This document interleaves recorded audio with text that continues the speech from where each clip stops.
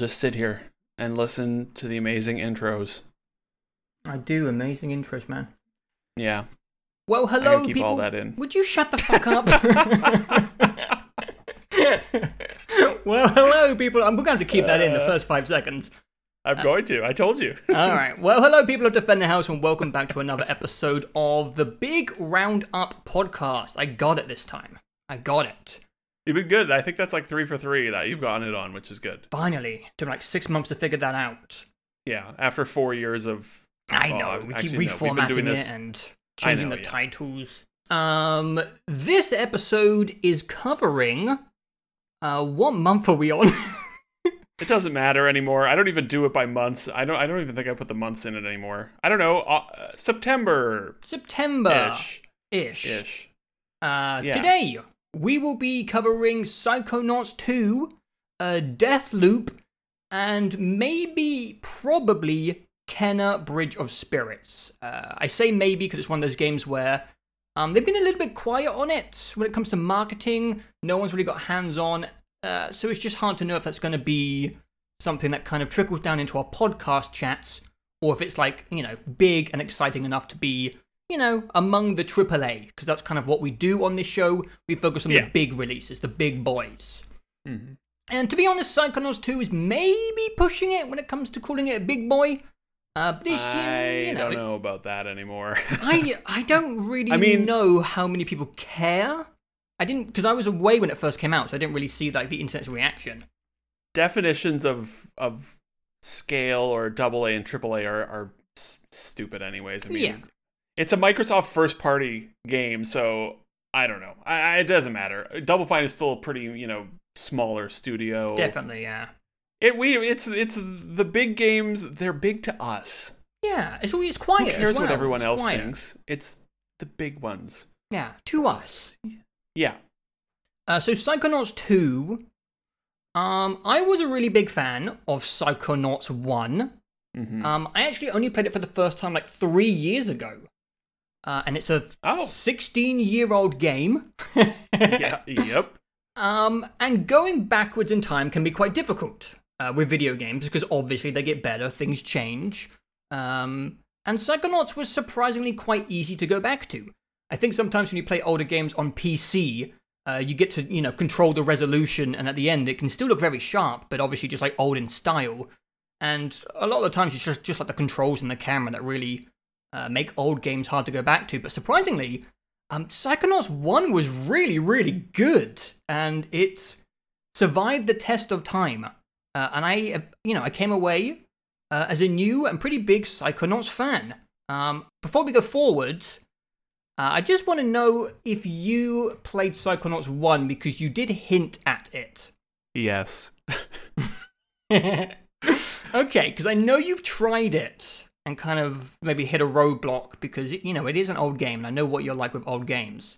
But I tried it it's been on, I don't even, I've owned that game for as long as I can remember, and then I played 2 hours, 3 hours, 90 minutes, I don't know, something like that a few years ago, and had a perfectly fine time, and then I think just other things came up. I don't remember. That game takes a while to get going as well. It also does take a while to get going, yeah. And then you told me about one of the jokes, and it made me laugh so hard that I realized I should play it. Your telling of it was funnier than perhaps in the game, but I knew it was coming as soon as it was happening. And yeah, so I bombed through it while you were away on your vacation. I basically had quite an interesting psychonautic week and a half while you were away, if you will. That. I resumed where I had left off, which was mostly fine, because it's just a platformer right at the end of the day. The first game and the second game as well. So it wasn't that complicated to jump back into. And I basically just beelined it through the story. I didn't do really any side stuff, in terms of which the side stuff is basically just exploring and collecting. Yeah. Primarily at the camp and all that. And I'm not ashamed to admit, I enabled a cheat that just gave me all the powers, because it seemed like you had to do quite a bit of side exploration to get enough currencies to get those powers. And I knew I didn't want to burn myself out, because I knew I was going to go and probably theoretically do more or less everything in Psychonauts 2. So I just beelined it through the story. And yeah, it's I would say by and large it holds up pretty well. There's definitely some jank in not the controls. The controls are fine. It's more so just the camera can be a bit I don't know, Dark Souls-ish at times is what I would say. There's a few times where you're like, "Oh, camera, where are we right now?" I mean, for you to play a 16-year-old game, that's a miracle. Yeah, I agree. I think that says a lot. There's a few, more than a few, sort of puzzle-ish, like more adventure game-ish sort of designed encounters, which makes sense considering, the past with Tim Schafer and all that. And those ones, I had to look up a guide a couple of times just to be like, what the hell am I doing here? Mm-hmm. But aside from that, it was very easy and easygoing and fun, and I played it through in like 2 days. Yeah. Like I think I decided on the day you left or that I was going to play it, and then the Psychonauts 2 is coming out Wednesday, and I think I finished it Tuesday.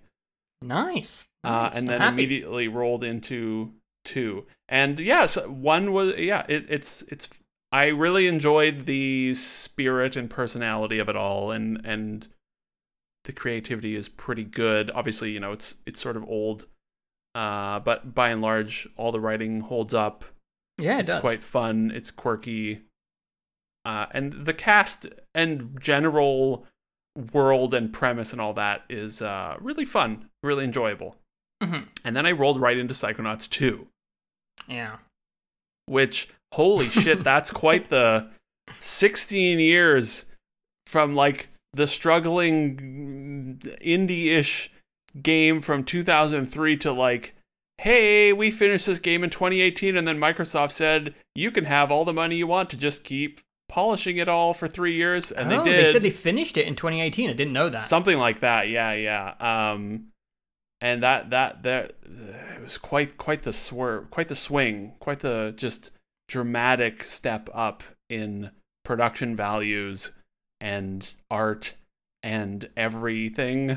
I feel like if you're waiting for 16 years for a sequel, it's usually just give up. It's never happening. Yeah. Usually. It's wild to me how many of these long lost sequels have come out over the last just 2 years.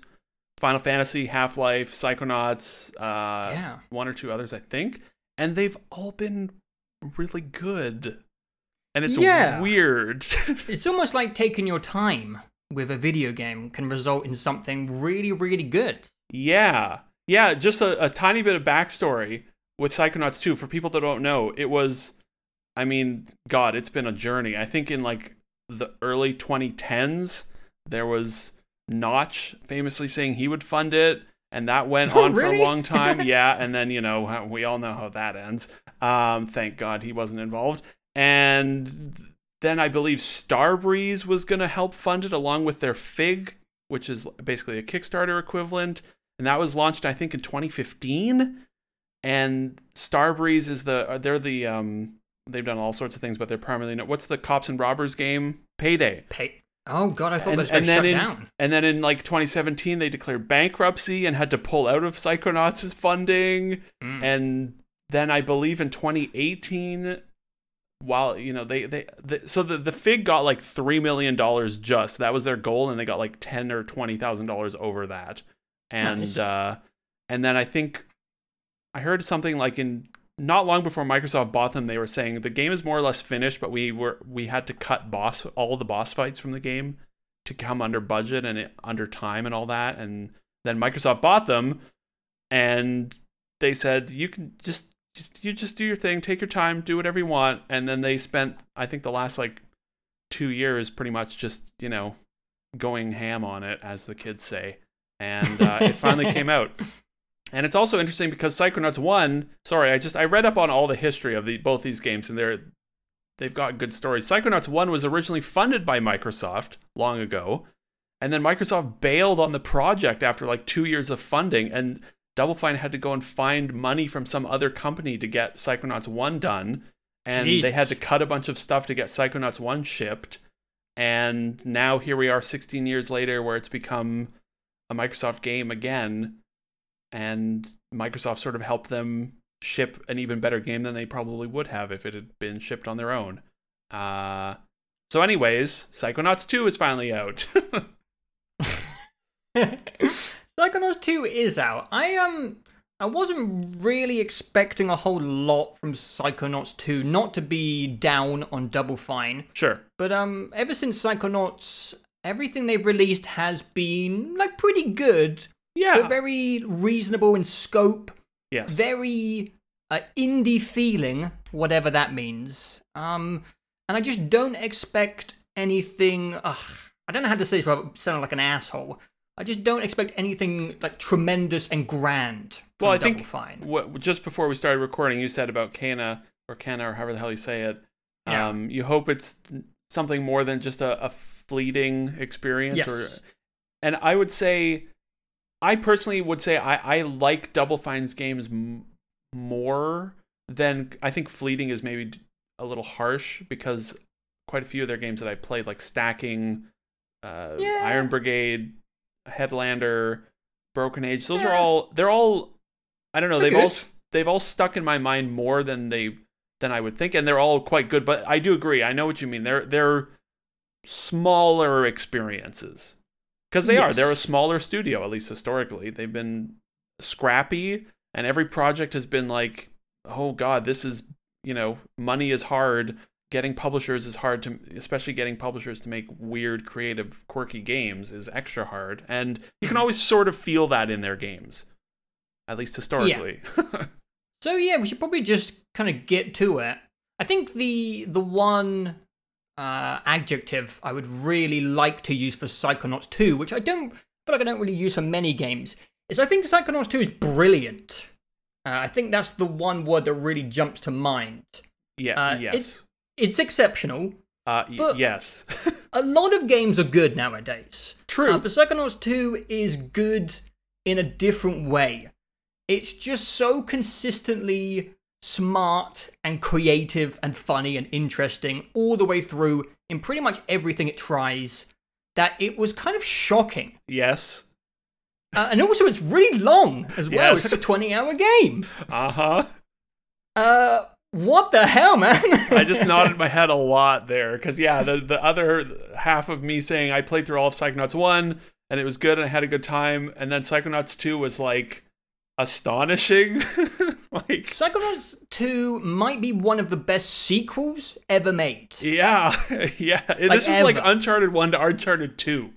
Yes, that's a good for good 3D comparison. platformers. Everything that made Psychonauts 1 really great is prevalent in Psychonauts 2, but they double and triple down on it. This feels like what would happen if Psychonauts had like maybe 2 more games, and we're looking at like Psychonauts 4. Right. It feels like so far down the, I don't know, mastering of whatever the Psychonauts format is. It also it's feels funnier. like 2 games worth of content as well. Sorry to interrupt. Yeah. It's funnier, yes, for sure. It's funnier. It's more visually interesting. Oh my god, yeah. It's the game design, the level design is better. Yep. The visuals, the soundtrack, the writing, the voice acting. Yeah. The music. The story. The Did you say story. The cast. The level design. Yeah. Psychonauts 2 is like one of the best games I played in years. Yeah, it's one of the best games of the year by miles. Yeah. This is a year where we've had... It's had some bangers. Ratchet and Clank. Mm-hmm. We've had... what shit was the co-op one? It Takes Two. It Takes Two. This has been a very good year for 3D platformers. Oh yeah, Little Nightmares, which I haven't gotten to yet, but Little Nightmares 2 was excellent. Yeah. And then Psychonauts 2 comes along and is the best of the bunch somehow. Yeah. It's... what the hell? This game is so good. I feel like a bit blasphemous for saying it, but like, I mean, it's not quite like the actual controls are not as tight as a Mario game, but I would say just about everything else in this game is better than any of the Mario games I've seen or played. In terms of just the whole package. I mean, I like it more than Odyssey. I do too. I like it more than Odyssey. Yeah. By a long, long way. You know, and I don't know why comparing things to Mario is stupid, but like, yeah, 3D platformer is like historically they're sort of like a sort of first person shooter where, you know, you go into a shooter and you're like, the shooting's good. That's all I need from a good first person shooter. Like the platforming and level design is good, great. And it has personality and charm, but it's not very often that it feels like such a complete package in terms of just also story and character progression and every single part of it, you know? I think a good place to start, because you might as well just, I don't know, pick somewhere, is level design. Because I think for me, in Psychonauts 1, the thing that stayed with me the longest was how like diverse the levels were. It's not just in visuals, but in gameplay. Like the game kind of completely changes how it plays, depending on like the context of the mind you were in. If people have never played Psychonauts, the large majority of the game is kind of based inside people's minds. And this gives the level designers and the game designers pretty much free reign to do whatever they want. They can make these Alice in Wonderland psychedelic crazy worlds. But what I love about Psychonauts is there's always a theme, and it obviously depends on the psyche of the character you are inside. And it's much more interesting in 2, in my opinion. Definitely. In Psychonauts 1, it was mostly based around mental illnesses. So there was this quite common theme of like fractured, unhinged minds. And in Psychonauts 2, there definitely is some of that, where you're playing in minds of people who are dealing with like grief and sadness, or their minds are maybe just being like fractured apart. But there's like, I don't want to say too much, because I don't want to give away all the settings of the levels. But like one of the really interesting ones to me was near the end, where you're in the mind of someone who's like almost been radicalized by propaganda, which I thought was a really interesting setting. Yeah. The best level in the game is you start out in the mind of someone who's basically a blank slate, and they've been gone for so long they've kind of forgotten everything about being a human. Their senses are dulled, and the whole level is about bringing every single one of their senses like back to them. The Jack Black level. Oh my god, it's called Psyking Sensorium. Yes. I writ it down. Holy shit, that level is maybe the best level of the year. Yeah. And I don't know if anything will come close to it. It's got a hell of a finale as well with that song. Oh my god. It's good. Oh my god, it's so good.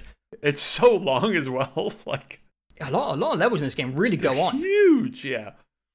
But yeah, the settings in this game, the minds that you explore are a bit more interesting than in Psychonauts 1. And in Psychonauts 1, they were good anyway. So it's a big compliment, honestly. Yeah, I would say the Psychonauts 1 levels were not as crazy as I thought they were going to be. There are a few standout ones, like the Milkman level, which is really quite interestingly designed. The final level is a meat circus, which is pretty weird and gross and funny. But I don't remember many of the others. Whereas Psychonauts 2 has like 20 levels, 15 levels. I don't know. And every one of them, it's got probably 15 levels. I mean, some of them are pretty short, like when you're doing Ford's stuff. All of his levels, they're sort of a bunch of smaller levels. But every single one of them is so completely different from the other.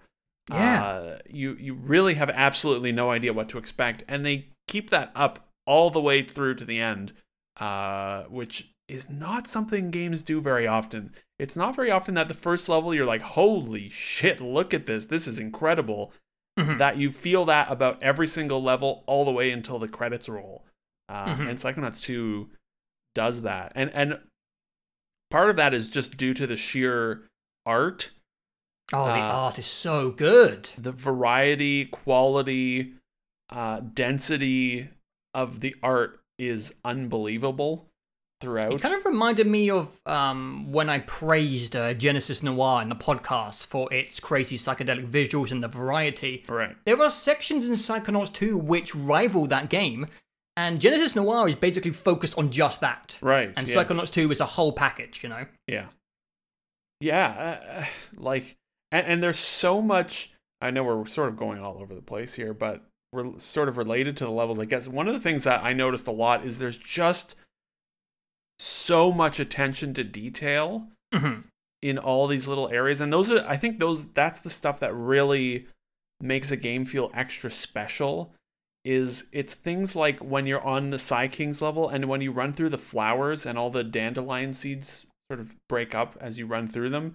The music changes completely while you're running through and reacts to you running through the flowers. Or like on the postmaster level later on, if you run across the inkwell that the stamps hit, you leave inky footprints behind you. Like there's so many little things like that in every level as well. Yeah. There's one small moment in a level where you're in it's a bowling themed level where you're on the bowling ball and you go through the slime and there's like a specific animation for the slime sticking to the bowling ball. And I was like, oh, look at that. That's sick. And you go through the slime like twice on the bowling ball. Yeah, it's just like a tiny little track on the level that has slime in it. Yeah.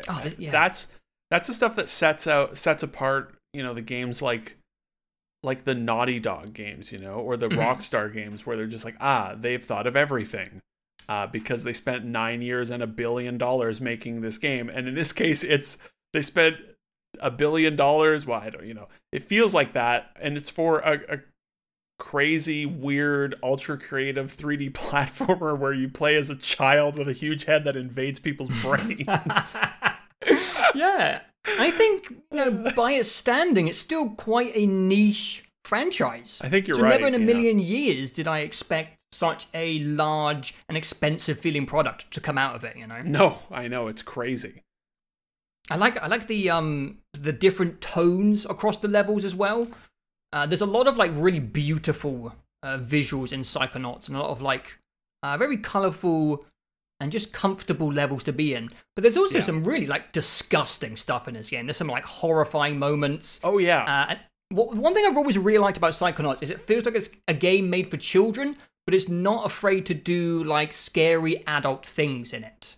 There's death and there's murder in the game. There's a real PG-13 edginess to it that is I don't know if kids would be super into some of this stuff. There's a lot of teeth in this game. There is a lot of teeth. Yeah. There's a lot of running around in people's mouths. I'm fine with that, but it's there's some hair. There's a hair level near the end that was I kind of got me all scratchy, itchy. Are there any other gross ones that really stand out in my mind? I can't remember.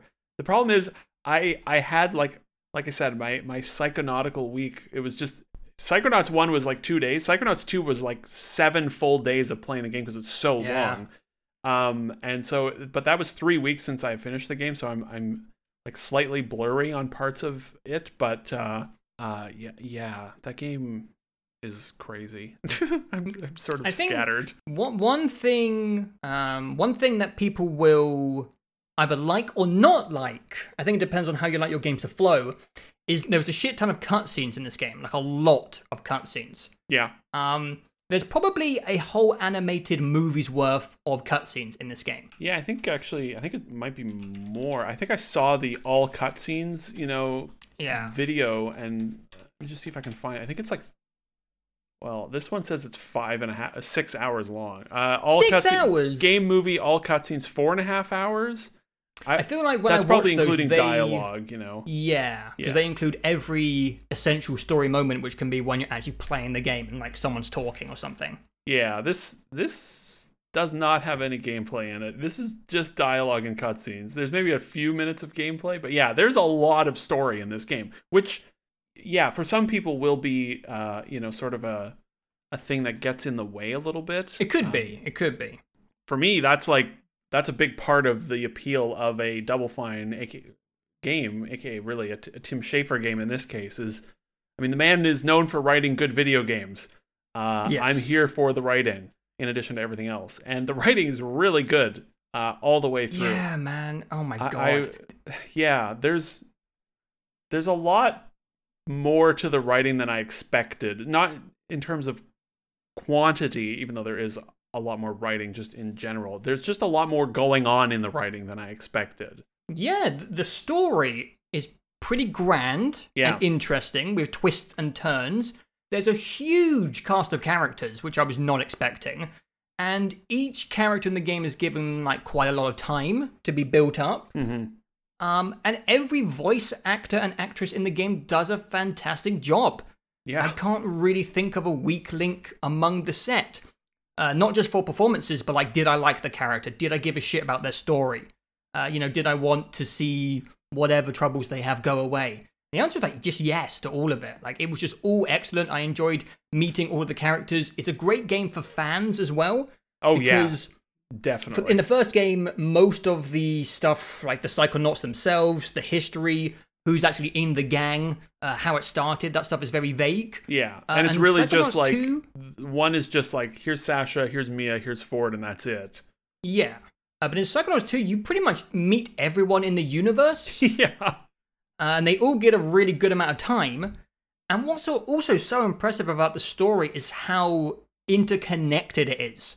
You wouldn't think for a sequel that took 16 years to make that they would tie it so heavily back to the first game because, some people didn't play it. I think there is like a, recap movie thing for people who missed it. Yeah, it's pretty good as well. But, if the ending of Psychonauts 1 ends with, what's his name? I can't remember his name. It's the leader of the Psychonauts gets kidnapped. Right, Bob Zanardo. That's it, Bob Zanardo. Yeah. You don't find out what happens to him until late into Psychonauts 2. Yeah. And when I was watching that happen, I was like, oh my god, I had to wait 3 to 4 years for this. Imagine people have been waiting 16 years to find out what happened to Bob. Yeah, that's crazy.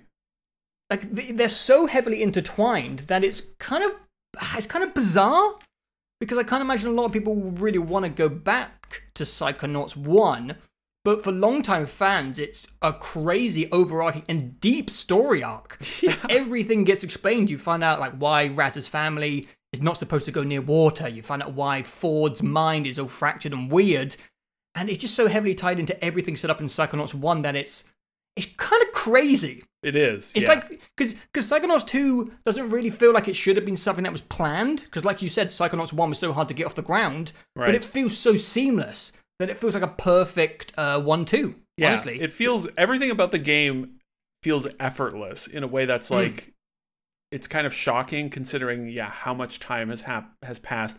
How just not up and down, how rocky the Double Fine journey has been.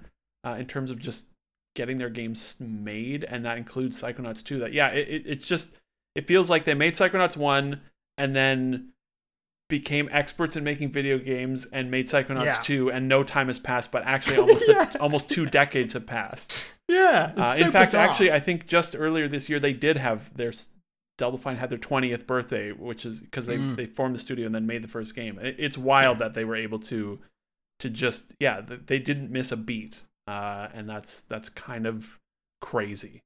Yeah. Psychonauts 2 does feel like they designed it around the idea of Psychonauts 3 never happening, because there's so much in Psychonauts 2, it really feels like the entire story and franchise can finish right there. So I think I'd love to see a Psychonauts 3, but it's not really necessary. No, at this I point. agree. It was really concluded and tied up nicely, and 2 is just so good that I just can't imagine fans are demanding answers or an extra game. Yeah, I kind of hope. I'm sort of with you. It's like, it'd be fun to see another one, but also I like Double Fine because their games are so varied and weird, and now they have Microsoft money to do whatever they want, which is very exciting. But it definitely feels like one of those things where they knew this was their chance to make the sequel they've been thinking about for 15 years, and they're like, okay, we have to put everything in this because we may never get this opportunity ever again. And in Double Fine's case, they got bought by Microsoft, so they probably could make a Psychonauts 3 if they wanted to without batting an eye, but I'd love it doesn't feel like it is needed, because it really does feel wrapped up in a way that not a lot of games do. Psychonauts 2 is basically like a platformer epic in terms of scale, and the story. It's like The Witcher 3 of platformers. It's just it really is. It's so massive and varied and long and detailed. When you were talking earlier, the one level and character that I felt was a little disjointed was the early one, the fellow, what's his name, that talks to bees. The cooking show level. That's the only level I didn't really enjoy. Much. it was mainly just the traversing back and forth I found annoying, even though I quite like a lot of things in that level. Oh, the context and like the characters were great. Amazing. The like, I took screenshots and I will have saved them to use one day of the judgment descriptions for the dishes. You're like, surprisingly adequate and like not too terrible and things like that. And then the weird boss fight at the end where you have to force feed them until they're vomiting everywhere. But that was the one level where I was like, I don't really know how this connects to him at all. I saw some interpretations of like that. Performance anxiety or something. Yeah, I definitely sort of got a bit better context after seeing some people point some things out, but all the other ones feel a little more of a cohesive pairing. And that's not to say that that's a bad level. It's just the only level in the game that wasn't incredible, mainly just because it overstays its welcome, I think, just by 5 or 10 minutes. But yeah, every level is just, there's so much going on in every level. And I think we started off on this spike of conversation by talking about the writing and how much more there is to it than it seems. And that's to say that there's it's extremely funny all the way through. Like like it's not laugh out loud hilarious, but it's just, I laughed a lot. Oh, I did too. Yeah, it's regularly making me chuckle, and definitely, yeah, there are definitely laugh out loud moments, and it's clever in a way that most things aren't anymore. It reminds me of Portal and Portal 2, and that sort of like, I think a lot of video game humor relies too much on something being ludicrous, right, or something being like meta or ironic all the time, or swearing a lot, and it's like, look, it's a goat flying around in space, or we're going to point the screen and acknowledge that it's a video game and then fart. It's like a lot of that stuff,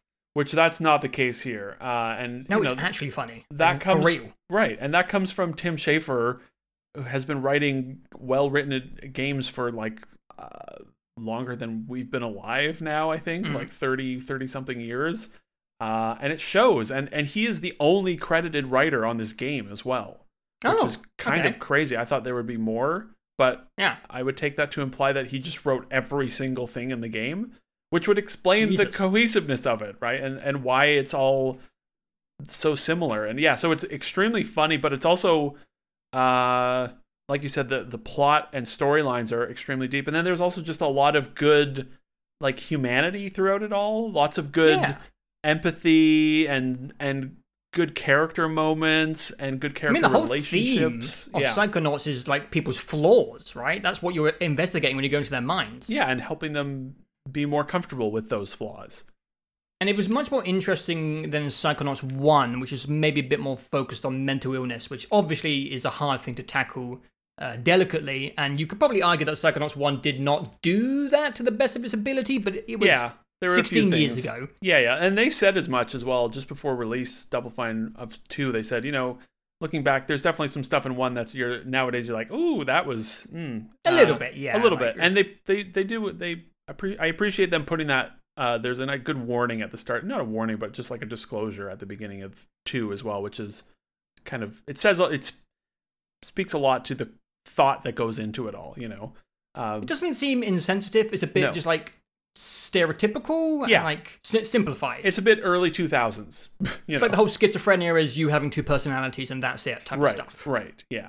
Whereas Psychonauts 2 is not that way, yeah. It's just like more human. It's about like a band of friends where one friend goes off the deep end and it tears everyone apart and everyone has regrets about how they treated other people.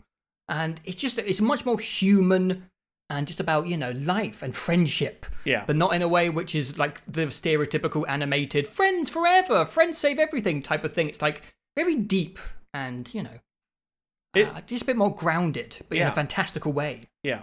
I was thoroughly engaged all the way through with the story stuff, which I wasn't in the first game, I will say that. Partially because I missed or I forgot, the intro and the setup to the story because I resumed after a few years. But yeah, I was genuinely fascinated to see where things are going. And some of the plot twists are very fun. Yeah, they're really cool. Yeah. And like I said, voice acting is really good. Elijah Wood makes an appearance in this game as well. Does a very good job. Who is he? Nick John Smith. Oh, that's Elijah Wood. I love That's that guy. Elijah Wood. He does a great job. He does a great job, yeah. Jack Black is in it as well. He Of does a great course. job. Good singing voice as always. And the rest of the cast is fantastic. One thing so the thing I noticed most immediately when I started playing 2, because I had played 1 through not 24 hours prior, was the smart changes they made to combat and all of the abilities. There are obviously a bunch of new abilities in this game, or a few new abilities, but like right out of the gate you get your telekinesis grab, and as soon as I used it I was like, oh, they made it more like Control now, with the like the levitate ability, or not levitate, whatever it is, the pulling ability in Control, or the lock on with the Psy Blast, or the way, like the combos you can use with the levitation ball. They were just, every single ability just immediately feels so much better, and more satisfying and more accurate to use versus the first game. The other thing combat related is Psychonauts 1 has no enemy variety. It has the nose, the whatever, the guys that run around and say no. Sensors or something? The sensors, yeah. And that's the only enemy in Psychonauts 1. Oh, really? I don't even remember the combat from the first game. No, and combat is probably the weakest part of 2, and that's not to say it's bad. It's just that it's just not the main, like there's not a lot of it, which I think is a good thing. It can feel a bit clumsy at times, I would say.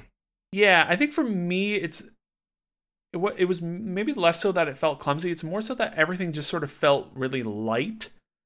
And like there wasn't quite enough feedback on some things. But again, there's so little of it that I never was particularly bothered by it. But there's a consistent thing where you are remapping your skills to different buttons.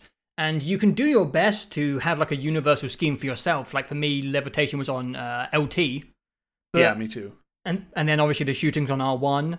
But eventually you're just going to have to change some of those up because you require different things at different times and there's only 4 buttons you can map to. And then you just sometimes have like this clumsy muscle memory stuff where you think a button's on this thing, but you have to change it to like slow time because you need to also have blah, blah, blah. And I think the remapping stuff was a little confusing and it just sometimes felt a little bit clumsy and I was like tripping over myself a little bit. I agree, yeah. Clumsy is the word I would use. It's I don't know what a better solution is. It's not a big deal. But yeah, having to switch things around a lot was a bit tiresome at times. Some of the hitboxes felt a little bit weird for getting hit as well. I did notice that as well. But they added a lot of enemies to this game. Thank God, because I had just played like 9 hours of Psychonauts 1 and all you ever do is shoot the guys and they're just running and he's like, no. And that's it. And this has like a dozen different enemies and they're all quite different, which was nice to see. And there's some good... I wish the combat was as good as everything else, because there's good variety and good encounter potential, I think. It's just that, whatever. It's just not... The combat, it's not a shooter. It's not a brawler. It's just the combat sort of exists and is fine. It never got in my way.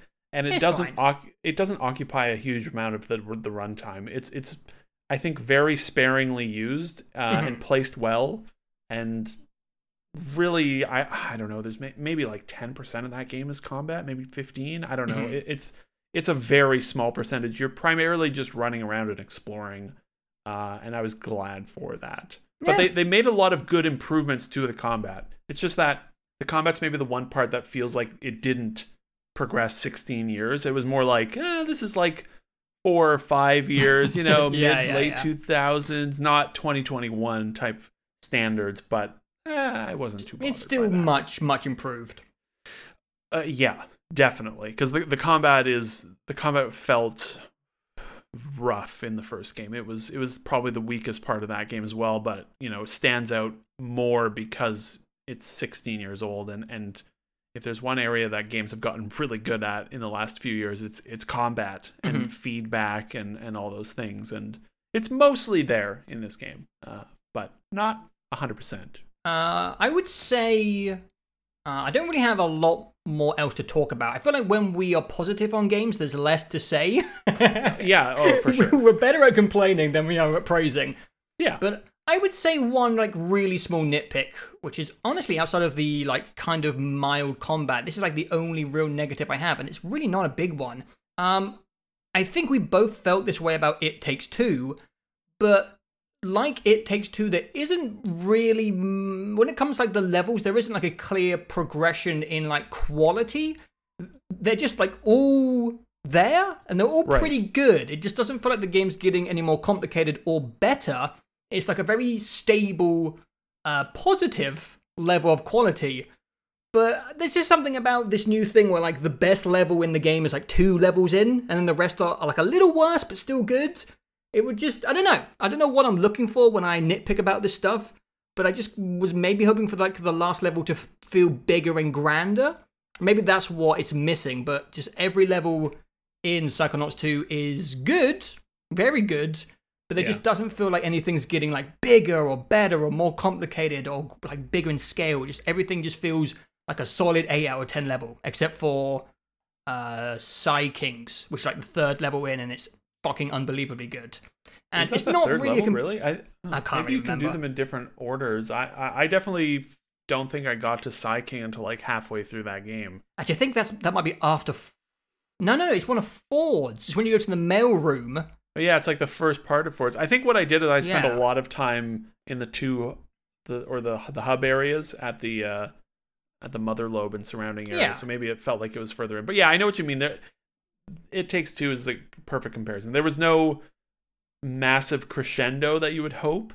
Yeah. But every level is great and super creative and fun and fascinating. So it's sort of, it's like, I'm not complaining. No. But I know I did like the very last bit of the final level of the boss fight where it becomes like a giant like Godzilla brawler, which was yes, that was so sick. Yeah, that was hilarious. But I know what you mean. Yeah, because It Takes Two, the B level was the best level in the game. Yeah, and that was like the 3rd level, and then there were 5 more after that, and they were all great. But yeah, I definitely know what you mean. Yeah, the one thing I feel like the one thing that I really wish they had, because they're really good about quality of life stuff in here, except for collectibles. Okay.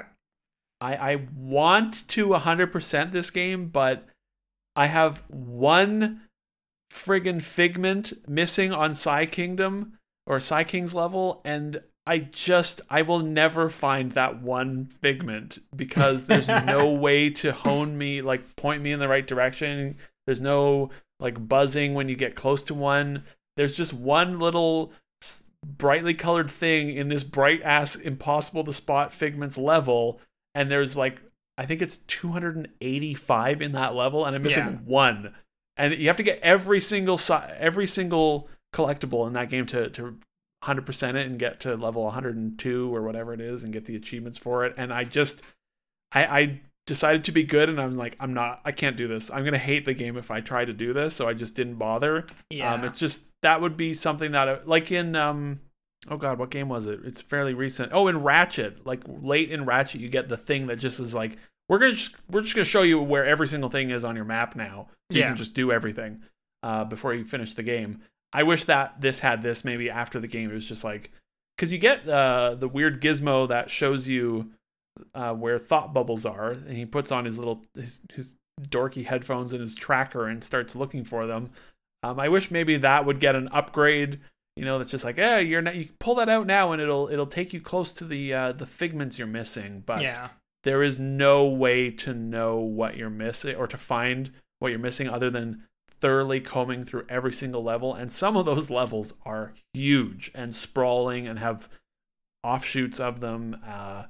So that was the one thing that I was not disappointed with, sort of just annoyed with, and like, Yeah, I'll be honest, I wasn't compelled to be thorough with the collectibles at all, really. I played the levels, and obviously whenever I saw anything, I made sure to get it. But when it comes to, doing a super thorough sweep, I don't know, I looked into the skills, and I wasn't really compelled by the rewards that much, so I got everything I could see. And then, just finished the game and was like, fuck yeah, that was awesome. I don't want to, burden myself with being fatigued by stuff or, That's fair. I was definitely I was definitely more thorough than that, but after a certain, like I 100%ed probably. You're quite a completionist when it comes to stuff you like. Yeah, exactly. When I really like something, I just like having an excuse to keep playing it. Yeah. So I'll happily 100% it. But yeah, I think I got like maybe 70% of the levels 100%ed. And then I was like, I'm gonna stop. And that you mentioned it as well, and it brings up another point, is that the skills and pins, I think is what they call the skills. You only have 3 slots for them. I wish you could have more. Yeah, me too. Some of them are superfluous cosmetic things, like changing the color of the levitation ball, and I feel like that shouldn't occupy a slot that other skills can go into. I don't know. I would have liked to have seen another 3 probably. Yeah, that system wasn't that interesting overall, I would say. No, and I agree as well. Like most of the skills were not interesting. Like I read through them all early and I was like, okay, I'll take the glass cannon one, which deals more damage. Me too. Yeah. And I'll take the one that I think the Psy Blast, I don't remember, I think it shatters on impact or something. It was basically just like, give me the 2 that deal more damage, and also, or the glass cannon. I did the one that gives you more magnetic. Okay. Absorbing things so you don't have to run directly over them, and then get more currency from everything. I went more melee damage and more Psy Blast chains.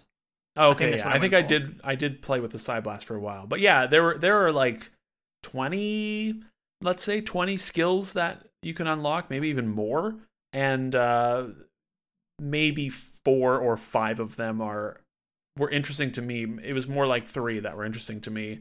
So yeah, I would have liked to have seen a little more, a little more interesting skills in there, but maybe different play styles. They say that when they introduce the system, they're like, hey, these skills are here to enhance your play style, whatever that may be. And there are definitely there's a fair amount of variety and combination options for the skills and how to use them in combat. But yeah, I do think that whole system could have been just more exciting.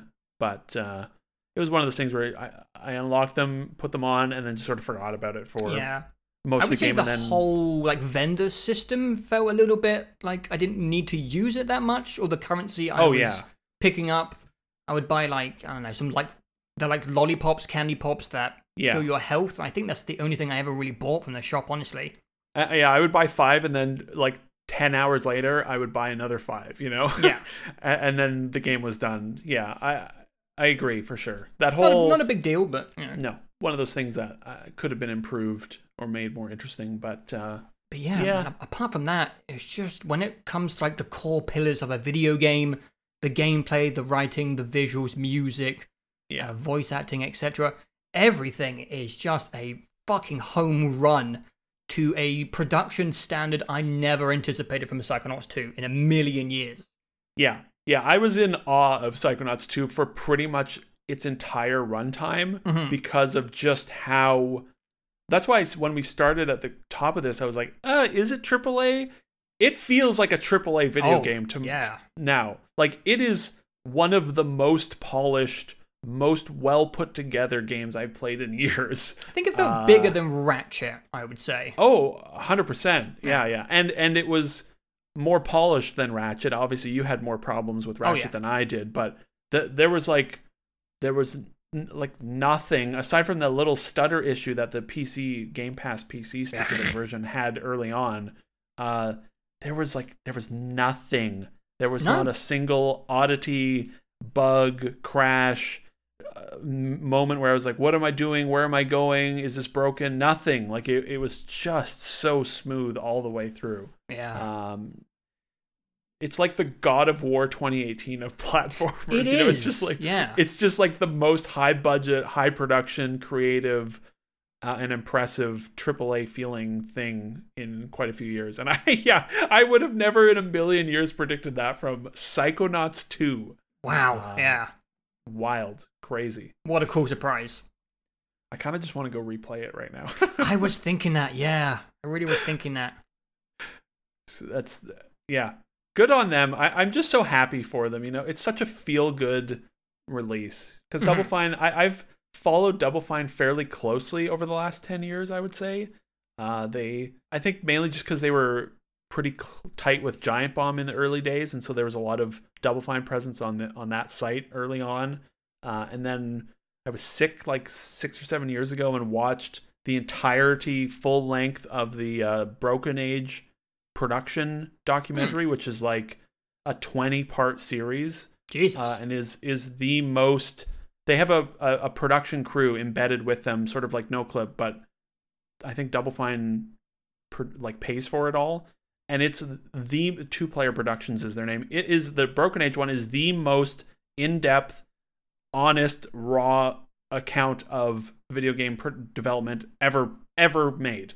Like there are you see meetings of them deciding they have to lay people off. You see like them figuring out the art style for Broken Age, all of that. And it really, I don't know, it just when you play their games and then watch that, you're like, oh, Double Fine, I get it. I'm attached to them, and to see them now owned by Microsoft, they're finally stable after 20 years of struggling, and they put out this thing is just, it's amazing. And I believe Psychonauts 2 later this year they have a similar documentary coming out, so we'll be able to see because it was all a Fig project initially, right? So they had to, part of their pitch was, we're obviously going to document this the way we did with Broken Age. So I think they have years of footage that's going to come out at some point. So, and I really look forward to seeing that. But yeah, Double Fine, they've always been really cool, and it's just great to see them succeed and put out easily their best game ever. Oh my god, yeah.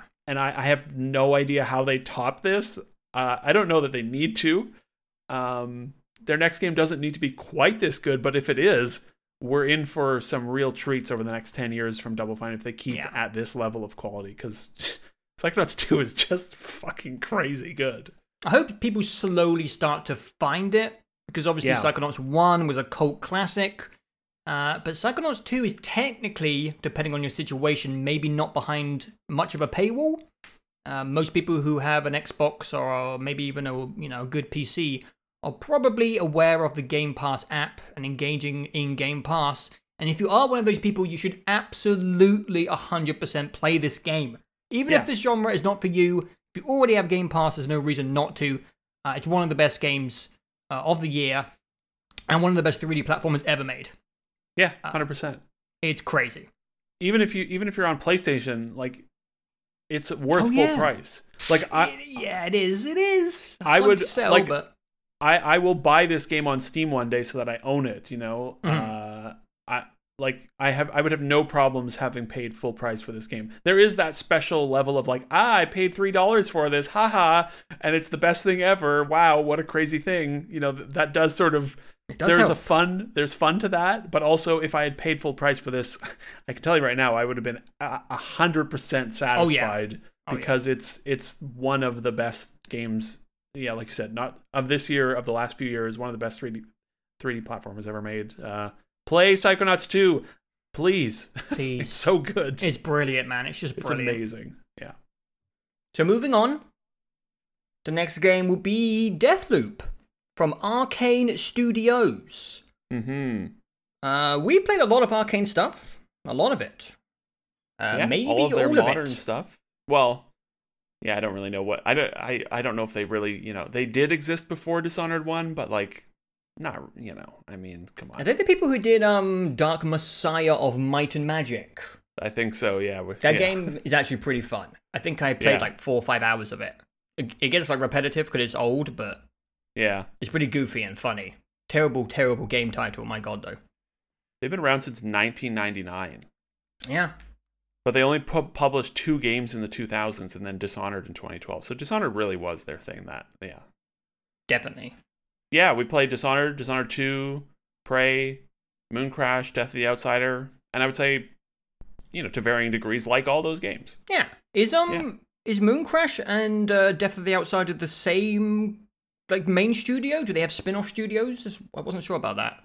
They have, I believe the way it works is they have Arcane Austin, Texas, and Arcane Lyon, France. And Lyon is the Dishonored team. So this is Arcane Leon is Deathloop as well. And then Austin is Prey and Redfall coming up. I believe that's how it is.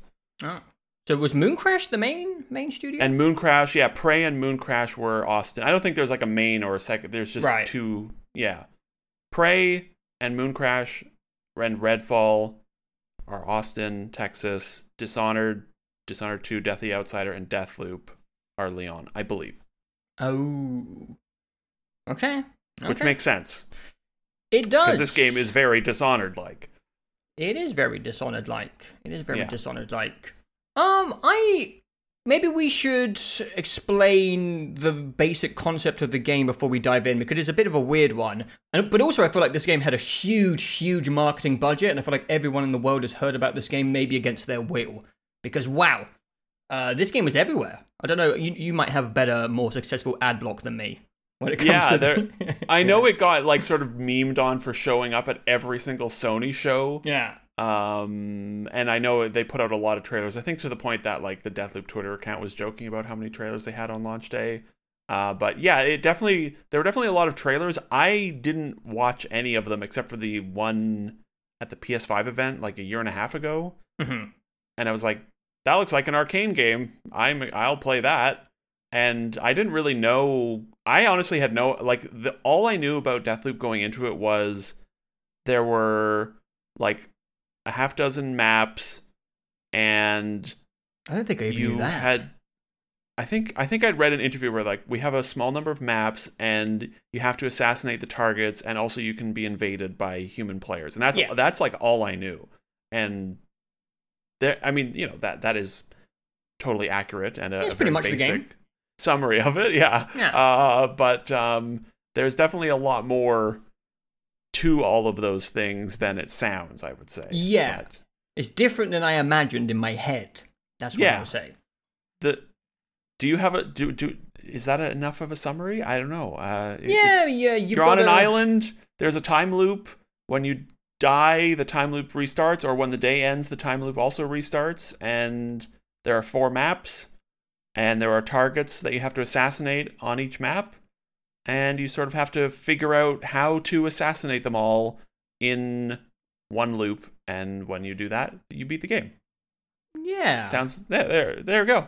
That's Deathloop. And you get the blink ability from Dishonored, and they called it Shift. They called it Shift. How dare they? How dare they? There's lore reasons for that. I don't give a shit about that lore. I can't believe they changed the name of Blink. How dare they? I know. Shift. It is literally just Blink. What Even the hell is UI, Shift? like when you get it onto a ledge that you're going to climb up onto, that's exactly the same. Yeah. God, how dare they? Might as well just start with my overall feelings, and then we can break it down. I have I want to do the same thing. Okay. I'm interested in how you feel about it. I know you watched me stream some of it, so maybe you have some suspicions about how I feel about it. I don't know. But I would say that I had a lot of like really good individual moments in Deathloop, but I would say that overall it didn't really come together for me in most facets of the game. I would say I like it overall, but also I'm kind of disappointed by it. I'm going to be honest. I'm a little disappointed.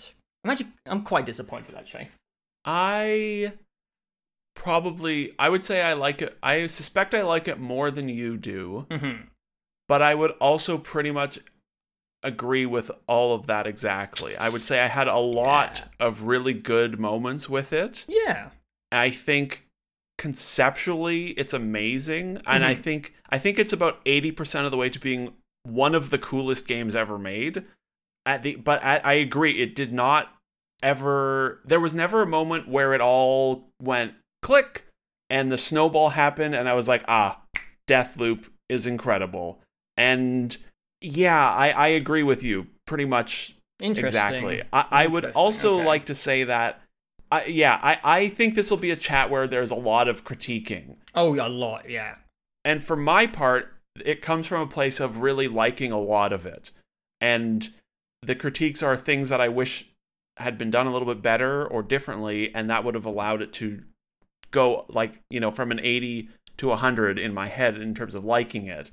And it's I sometimes these chats where we have a game like this that has a lot of criticism, I feel like we sometimes miss saying that, like, hey, I did like a lot of this. I mean, I spent a lot of time playing it and I enjoyed the majority of my time with it. Also, though, part of it, I feel like I would probably be hotter on the game in like a month or two once I have forgotten the unbelievable multitude of technical problems I had with it. Yeah, which we'll get to. And because some games you have technical problems with, and you sort of never regard the game positively ever, because also other parts of it weren't good. Like Fallout 4, technical mess, but I've forgotten the technical problems and I realized, Fallout 4, I never care for it. But other games, and I think this is one of them, I'll be like, the technical problems were a huge bummer, but now that in 3 months from now, when maybe we talk about it, I don't know, I might say like, now that I've sort of forgotten those technical issues, I'm able to better appreciate the majority of the time that I had with it being quite positive. So that's what I would say as a preface, I suppose, to what I suspect will be a fairly critical and lengthy discussion about Deathloop. Yeah, I will say I'm definitely more negative than you. Yeah, I figured, yeah. But I'm definitely more negative. Yeah, I like a lot about it, and I wish I loved it as a whole. I like some of it. I do like some of it. We've got to start somewhere. Got to start somewhere. Maybe just get the technical stuff out of the way. Maybe just start like it's kind of outside of the the game. Sure. I'll just quickly say, because I know you had a bit of a rougher time, that it was rough for me, but it was mostly just weird frame and performance stuff. Very like inconsistent and unsmooth like frame transitions, if that makes any sense. Like you can feel the game chugging and feeling odd, even though the frames weren't dipping that low. It's just, again, I'm not what do you call it? Who's the breakdown Digital guy? Foundry. I'm not Digital Foundry. I don't really understand the in and outs, but I know that many games dip from I don't know 100 frames to 70 to 60 all the time, depending on how busy the game is. But a lot of the times you don't feel that as heavily. Especially when we have G-Sync monitors, right? And good computers. Yeah. It's a problem with the PC port above 60 FPS. It doesn't pace the frames correctly, so it might be rendering all of them, but they're displaying incorrectly, and that gives it a feeling of stutteriness. And then also, I think this was just patched, but the mouse would not move appropriately through those frames either, so the mouse was stuttering outside of the game stuttering, in a sense. None of it is actual stutters. It's more just like presentation of frames. So I had the mouse thing. So I copied your settings you sent over in Discord, and that's when I had the mouse thing. And then when I reverted it to default settings, I didn't have the mouse thing, but the inconsistent frame stuff I had throughout the whole game.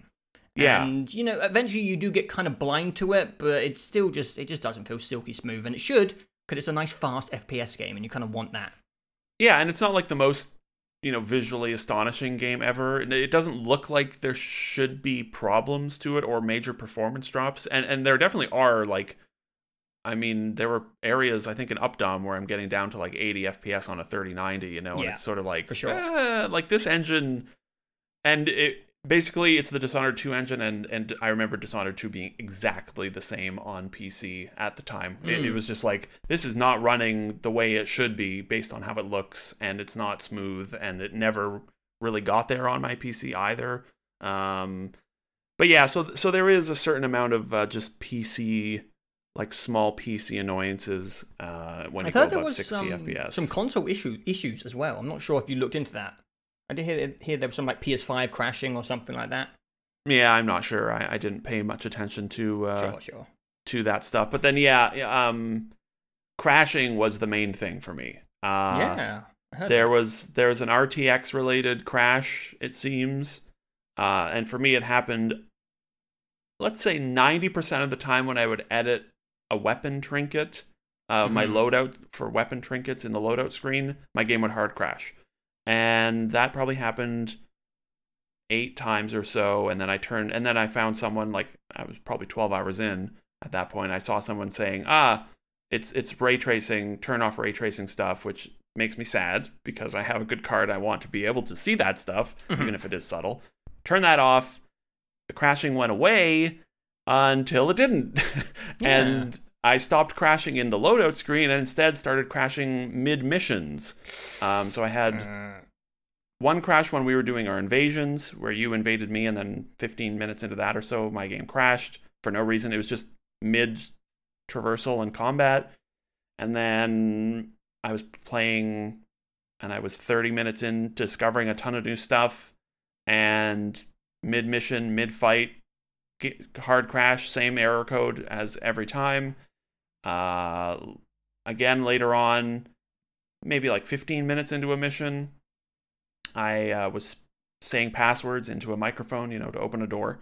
And the first time you do that, it takes you it puts you into sort of like cutscene mode where your weapon's lower and you can't move or interact or do anything. And he said the passwords, and I was never taken out of cutscene mode. And so I was just stuck, unable to move or do anything. I had to go back to the main menu and lose that progress. And yeah, that it really sucked because it's a single player story driven exploration game. It's an arcane game. And they're literally called immersive sims for a reason. It's about getting immersed in the area and spending long chunks of time. And also, there's no save progress when you're in a mission. You have to complete the mission and leave the mission to log all that progress because of the online nature and the semi very, very light roguelite-ish thing that they have going on there. Means that there's no mid-mission checkpoints. And so having a hard crash just sucks the energy out of it. Even if it's a hard crash after everything's been saved, it just sucks. It takes you out of the mood, and I'm just like, I'm done. I'm done playing for today. Like, I'm just not going to come back to it. And yeah, I think it's probably the most a game has ever crashed on me. Wow, yeah. Fallout 4 was similar. Cyberpunk, like, I think I crashed once in Cyberpunk. Yeah. I know other people had many more, but that was a game where saving and reloading fixed every problem I encountered, pretty much. Worse than Cyberpunk is not something you ever want to hear. That it was worse than Cyberpunk in any technical reality. Yeah, I think I had 8 to 10 hard crashes, and then at least one... No, I had 2 times where the scripting / I got stuck and had to save and reload, including one of them that happened in my final loop run at the very end of the last in the evening to clearing out Updom. I had to save and restart that mission because scripting thing didn't trigger. And I spent a lot longer with it to get through than you. I think it was like 24 hours, but like that was like, we're talking like a dozen crashes in 24 hours of playtime, that's which a lot. it's ridiculous. Yeah. And the worst part is that it, aside from sucking the energy out of a run, or of a session, it makes it gave me that feeling like the thing was going to explode at any moment. And yeah, it's like an anxiety thing. And I haven't had that in a long time since Fallout 4 really stands out. I was going to say it felt like I was playing a Bethesda game, but I literally am, except I mean a Bethesda game studio game and not a Bethesda published game. But it's leaking across.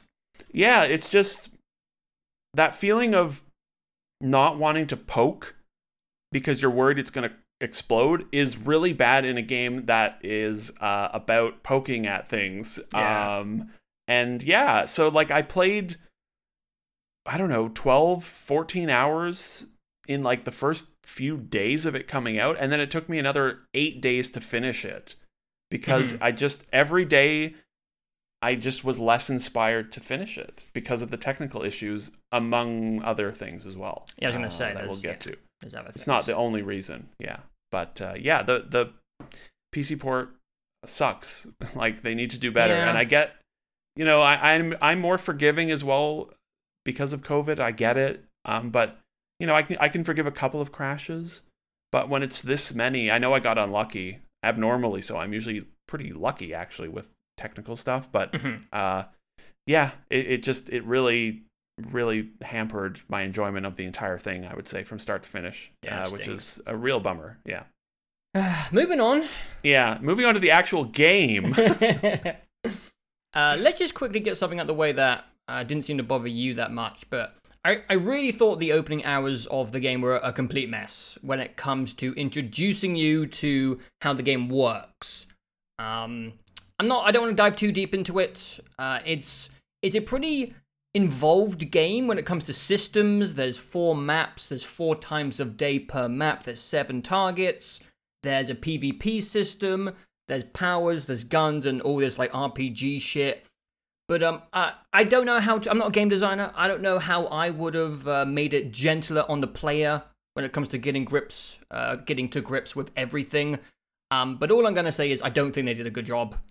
It took me 4 hours before I had any idea what the hell was going on, and I was mostly just a little bit annoyed for the first 3 to 4 hours because I just didn't know what the fuck was going on. I didn't know how anything worked. There was like 900 documents, 17 menus of leads for guns and all this shit, and it was just horribly overwhelming in a way which I found not enjoyable.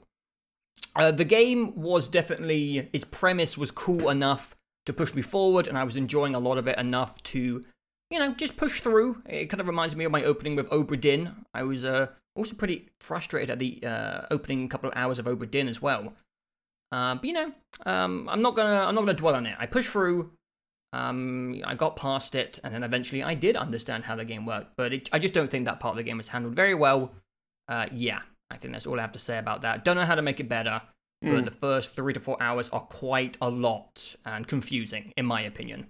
Yeah, I didn't find it confusing, but I agree that it was a lot. It was more so, I found myself overwhelmed, but in a good way, actually, where I think my brain just, I don't know, sort of figured it out and understood, I think, what they were doing quicker than I thought it would. And I was pretty quickly like, okay, yeah, I get it. This is a lot, but like, okay, I get it. And yeah. I'm intrigued and into it. But yeah, I it's pretty easy to see how it would be not fun, because it is sort of just like beating you over the head with information, which again, yeah. Introducing systems in games seems really difficult, and I don't know exactly how you do it in a way that's smooth. It is this format is like definitely new. It's like this weird new puzzle game type that's come out. Obra Dinn, Outer Wilds, now Deathloop, where instead of being like, here is, I don't know, the Portal format, where here's one puzzle, then you do it, and here's puzzle 2. It's like, here is the entire fucking game, and it's like a tangled ball of like red yarn, and you just have to like put your hand in and start like untangling everything. And when it's that stuff, it just makes my head want to explode at the beginning. I'm a weirdo. I literally enjoy untangling tangled things, okay, genuinely. Okay, yeah. It's satisfying. Yeah, I'm the guy who, when like you have tangled wires, I will just get frustrated and pull as hard as I can until something breaks. Right. That's me. I'm like, this fucking sucks. Yeah. Not Deathloop. I was talking about the wires, but that's it's a good comparison though. It's perfect, honestly. It says a lot about the brains. Yeah. Yeah. But yeah, we can move past that because, if you like puzzle games, if you played Obra Dinn, Outer Wilds, those games are pretty similar where at the beginning you don't know what the hell's going on. You just kind of have to deal with that shit and push through. And I don't know if there's a way to avoid it in this format. No. I don't know. And I think to springboard us in a direction here, I think sure. referring to it amongst other puzzle games, I think is accurate in a sense.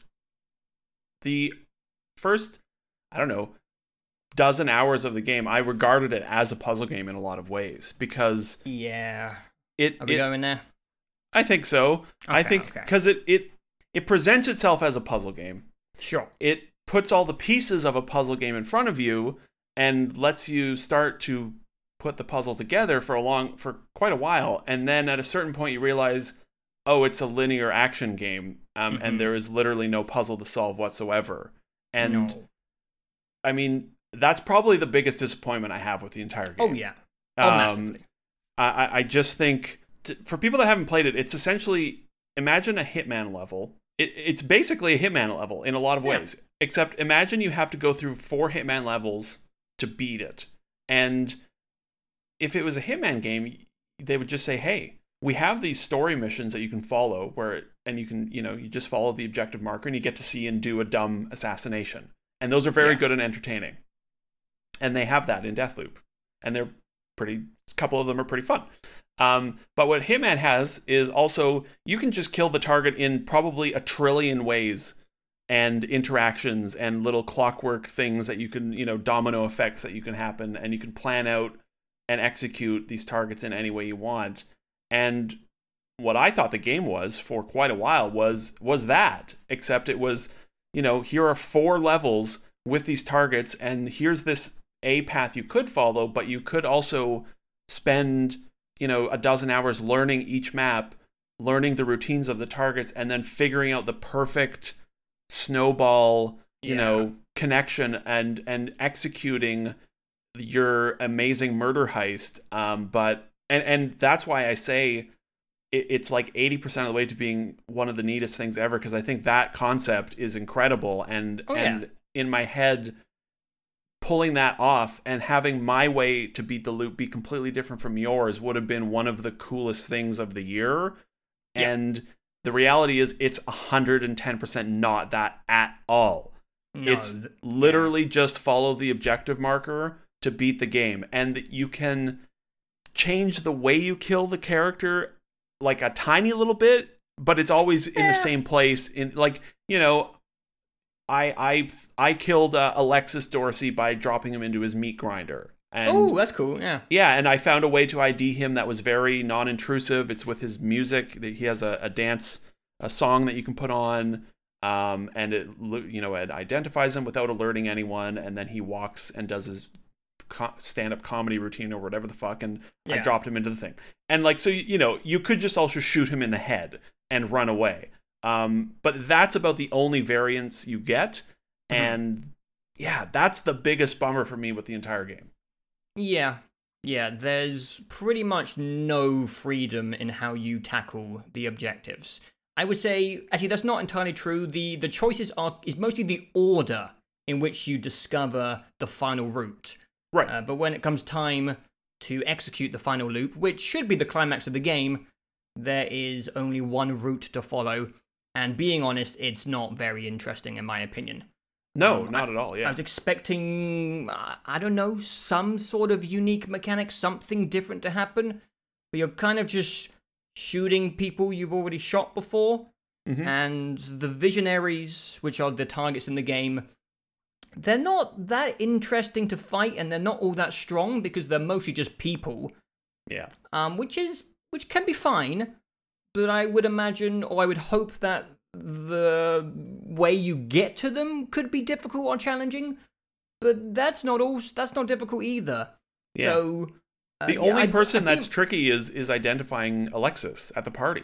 Yeah, but for me in my final loop, he just kind of came out of a door and I shot him in the face. I didn't even know it was him. Yeah. I didn't even know it was him. Oh, that's hilarious. Yeah, he just came out of a door and I just shot him in the head, and you like, you've beat Deathloop basically. And I was like, oh, okay. Yeah, great. But it's especially weird to me because it's Arcane. Because Prey and Dishonored, but especially Prey, which granted is seemingly a different team, but Prey is one of the most open-ended games you can play. Yeah. I mean, you can kill literally everyone in that game, and the game still manages to tell its story to you somehow. And you can go about all these things in such a different way. And Dishonored is pretty open, kind of. It is, yeah. Options. I mean, Dishonored is at least linear levels that you progress through, but the way you can get through them is so varied, and that is also the case here with Deathloop in terms of exploration and the unraveling of the ball of yarn. But yes, when it comes to finishing the fight, if you will, it's just push left stick forward and occasionally pull shoot the guy. Yeah, I think for me, another big problem when it comes to maybe more specifically the end loop, I feel like they just didn't quite balance the power curve in this game. There just wasn't much. I just wasn't worried about anything going wrong in the final loop because I was so strong and so powerful. And maybe this will transition into combat or something because everything kind of entangles in on itself. I will say, I don't want to, go in a different direction, but if you want to have a good time, I would recommend not picking up the silenced SMG. Because that gun fucking breaks everything. I don't know what they were thinking putting that in the game, because all they have to do is remove that gun and everything becomes a little bit more interesting, because you can't just silence headshot everyone in the entire game. Which includes, by the way, some of the visionaries, because you can get a power where you can link them up to different people, and whatever you do to the other people can kill, affects everyone that's connected, kind of like a weird voodoo doll power. So you can just connect any powerful visionary to some little scrub, and then just shoot the scrub in the head, and then the visionary dies. With a silenced pistol. It kind of feels like the way I broke Metal Gear Solid 5 for myself when I found the silent sniper. Mm-hmm. And, I tried to do some experimentation using the powers, but, when it comes down to the final loop in the game, I'm not really in the mood to take risks, because it's supposed to be the crescendo. It's supposed to be the finale, and I want to beat the game. I'm kind of excited to get there. So, yeah, I had all these powers. I had a silenced pistol, and I just walked through the end of the game, and then it just ends. And I was like, I really came to miss the feeling of, like, being threatened from Dishonored and Prey. I really missed the tension and being scared. I was just, like, never scared. Even of Juliana, which I know we'll get to in a point, but because I had 3 times respawns, and I just had to kill her once. Right. Again, we'll save it's Juliana. All coming, it's all merging together, but... Yes, yeah. No, the power thing is definitely a note I have as well. And I think, again, so much of, like, the first half of my time with this was so good, and the second half is just where everything just starts to get, like, meh. And the second half of the game is where I'm just like, I by then I had the suppressed pistol or the suppressed SMG for quite a long time. I actually found it pretty early. And and it was really fun for a while, but then when you get to, like, I'm spending another 8 hours going through these levels, it's just like I was just bombing around, just going boop boop boop boop boop boop boop, and just shooting everyone, that dropping dead, no one's being alerted. There's just zero tension, but in the first half I did have good moments of tension, and that was when the game was at its best. And yes, absolutely. Part of the ease comes from mouse and keyboard. It makes it very easy to just, you're going to hit every headshot you take. But you have all these powers. You can be invisible. I have the upgrade for invisibility where if I stop moving, I don't drain the power. So I can just sit there completely invisible, which, again, that's cool. It's fun. I lost that one. Oh, damn.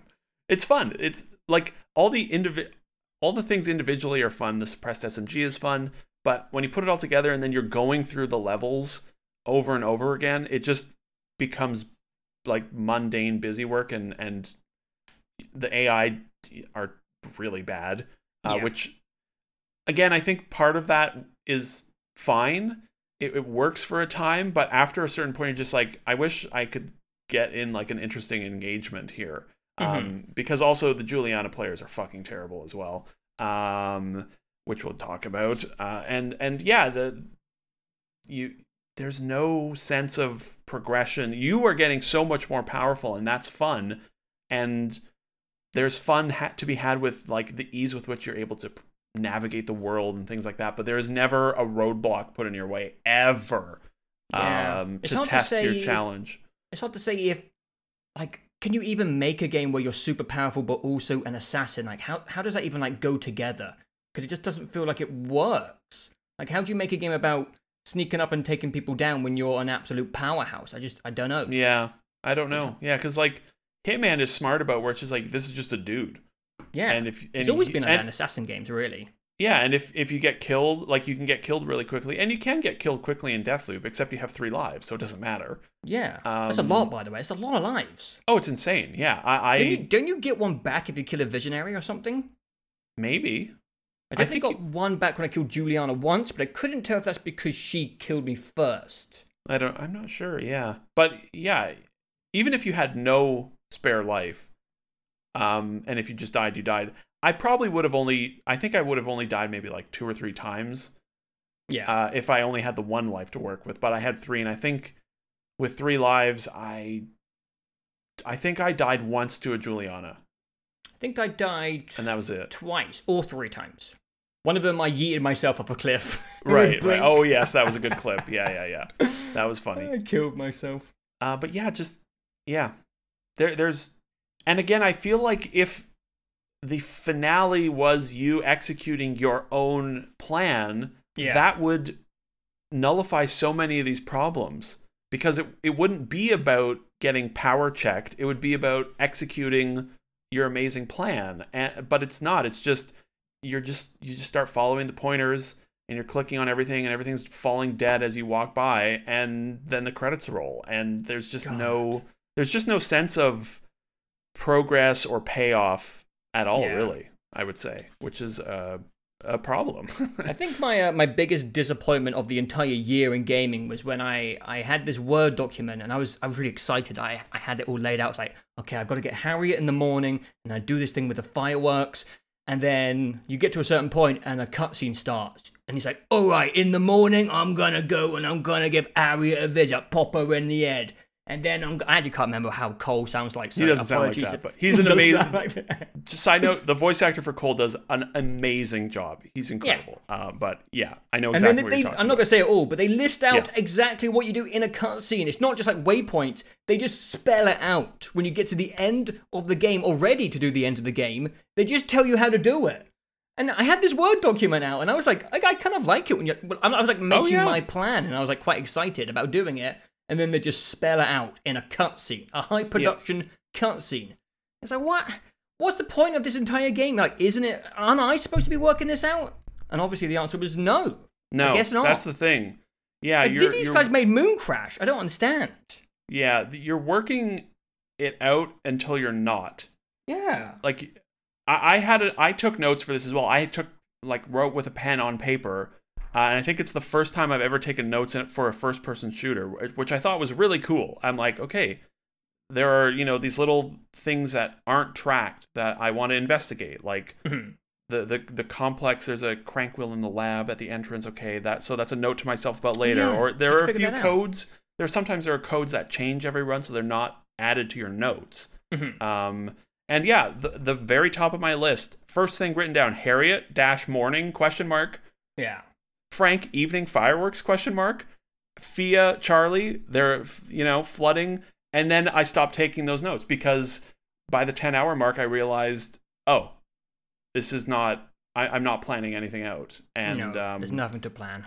Yeah, and then similarly, I stopped taking notes at a certain point as well with regards to interesting mysteries, side things that I wanted to investigate, and this was much very near the end of my playthrough that I stopped just jotting little reminders down, because you pretty quickly realize that they're not worth solving in terms of in-game rewards. There's nothing to get. There are 3 or 4 unique weapons which are cool, and I went and got those. Yeah, they're cool.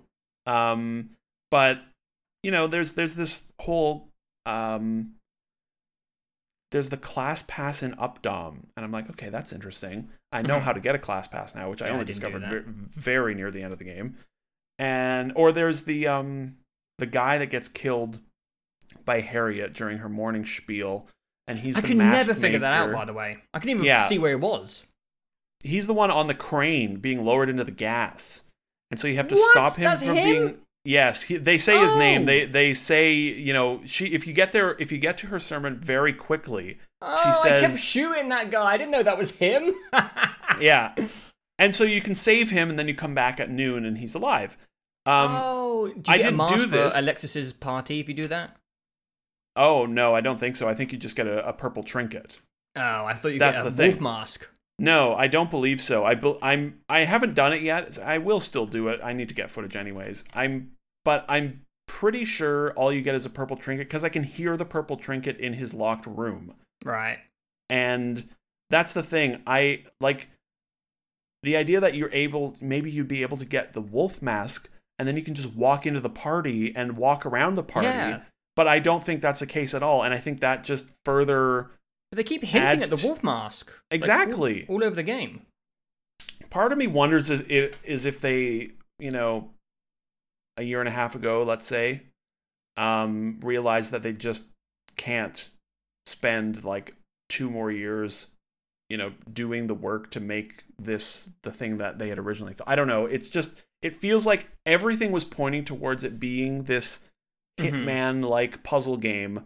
Yeah. And then the last year and a half or two, they just said, oh God, we have to just shrink it down.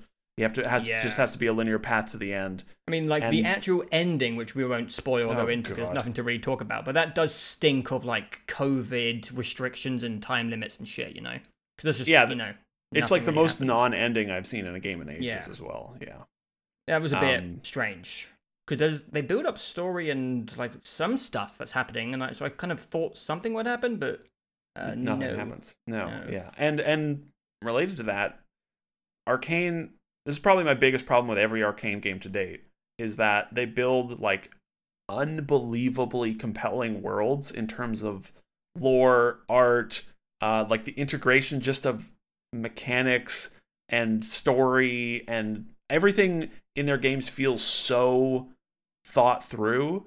Yeah. And then it's let down by all of their games having a really boring or nothing story. The actual plots of their games have been bad every time, and it's really frustrating because you spend so much time picking through things. And I know you don't like reading things as much as I do, but I enjoy them for building the world, less so for telling the story. But also, so I get attached to and interested in the world, and then the main story is just whatever, it's over, haha, twist, or something like that. And Dishonored 1 and 2 are that way, Prey was that way, Mooncrash was that way, and this is that way. And it's a bummer because, man, their worlds are so cool. Yeah. But we've kind of gone all over the place. But let me take a moment to talk about a positive time I had in the game, which is going to transition into another negative. But I had what I would call a honeymoon period with this game. Yeah. And the entire honeymoon period is just going to be called Updam. The second time I played the game, I, was frustrated at the tutorialization, so I thought I'm going to stick in one map and just kind of, be thorough with the one map. And the map I chose was Updam, and it was an amazing 4 to 5 hours just in Updam because, again, I was just focused. I was having some good Juliana invasions while trying to do stuff. But the complaint comes because I think the maps are a little uneven in just general gameplay design. Yeah. I think some of them are given a bit more love and attention. I don't think the complex is very interesting. I didn't think Frank's Bay was very interesting. But I thought some of the stuff you were doing at Updam was really cool. I like the weird Mission Impossible game show that's hidden in there. I like the initial mystery where you don't even know how to get over to Charlie's Island? Charlie's Place, yeah. Charlie's Place. There's the most painful scavenger hunt safe puzzle under the bridge, which took me like 2... That. Oh my god, it's so ridiculous, and the award is not very good, but is it a was purple still trinket? I think it was just some... what's the currency for infusing? Oh, Residium? I think it's just like 500 Residium or something like that. Jesus Christ. Yeah. But anyway, bringing it back to the positive, it was just a really, really good 4 to 5 hours. But again, it didn't really hold up because I think the maps are a little bit uneven in what you're doing on them. Updam has a lot of really fun mysteries. Obviously, the finale kind of kicks off from there. Alexis's mansion is a really good spot as well. It's super dense and the most challenging part of the game. And just some of the other maps just don't really have a lot going on. I thought Fia's reactor was a super cool mechanic. And then you go past that and it never gets used again. I was like, holy shit. I don't even know necessarily what that is. Fia's reactor? Yeah, because I found a note for how to deactivate it very, very early on in the game, and then I stumbled into the reactor and deactivated it, and then I don't even know what the threat is of it. If you alert anyone in there and you don't know how to diffuse the reactor, it blows up, destroys the island, and the entire loop ends. And great. It's when it happened to me twice, and it is the most punishing, intense moment in the entire game because it's the only place with risk and consequence for your inactions. of not being stealthy. And I was like, oh my god, I hope this comes into like the final loop. It reminded me of the what the fish called in Outer Wilds. Oh yeah, the anglerfish or whatever. Anglerfish. It reminded me of that part where there's like one last moment of tension where you're like, if I screw this up, I've got to do all of this over again. And I thought that would be incorporated into the end loop, and you just kind of do it once and it doesn't come up again. Again, I'm getting sidetracked. My main point was that some of the maps aren't as fun. Like sometimes you're just like looking around for numbers and batteries and paintings, and there's just too much like picking up, finding a code, getting another code, looking at paintings, picking up batteries and stuff that I just don't think is very fun to do. When it comes to like the environmental puzzle solving in the game. I think first of all, the reactor thing touches on something that I really like about all of Arcane's games and is absolutely present here, is that just the paths through the game can be so different. 'Cause I know, like, every time I would click on your stream, I would have to bail after about 10 minutes because I would see stuff that I hadn't seen before, which is cool. And all of the levels are really well designed in terms of pathways, things opening up or closing depending on time of day, which is something I was really fascinated by early on. They're very intricate.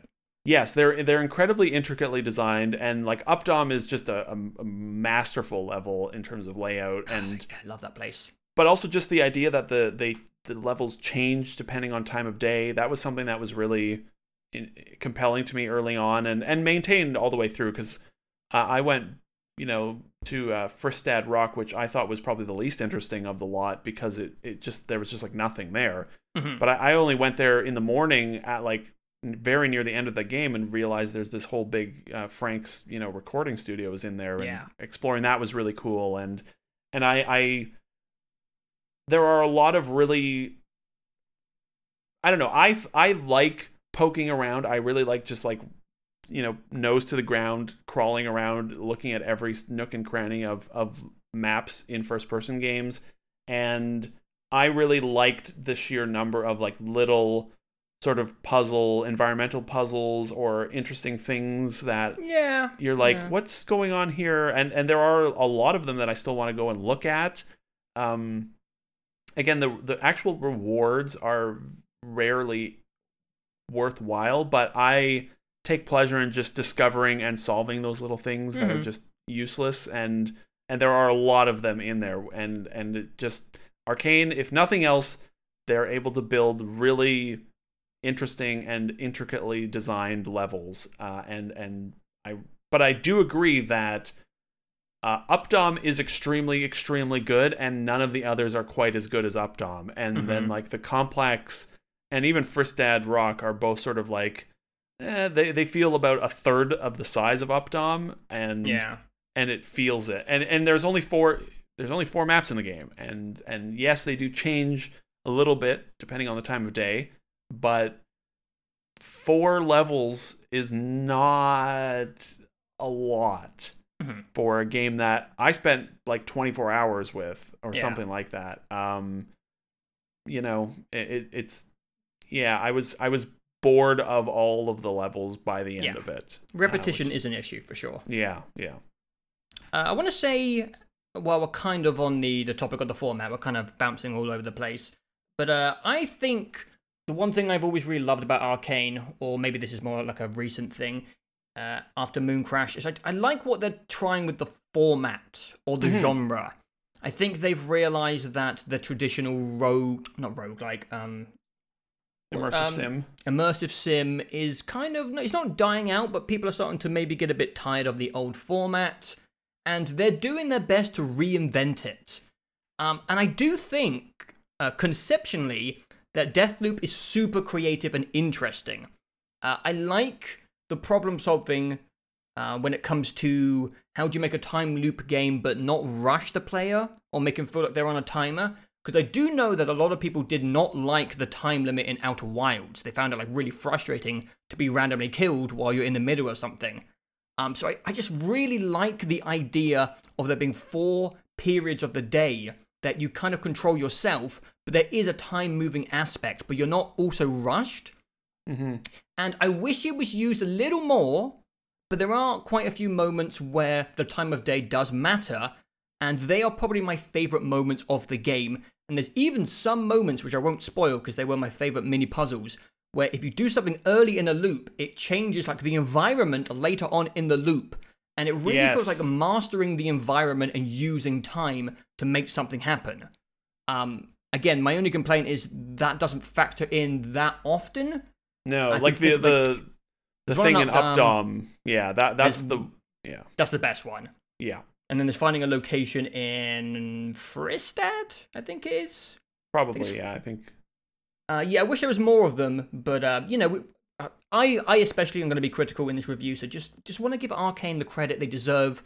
I like what they're doing with the genre and the format, and I still think Deathloop, even though I have a lot of problems with it, I just like its design. I like its ideas. Yeah, I think I'd play a second one.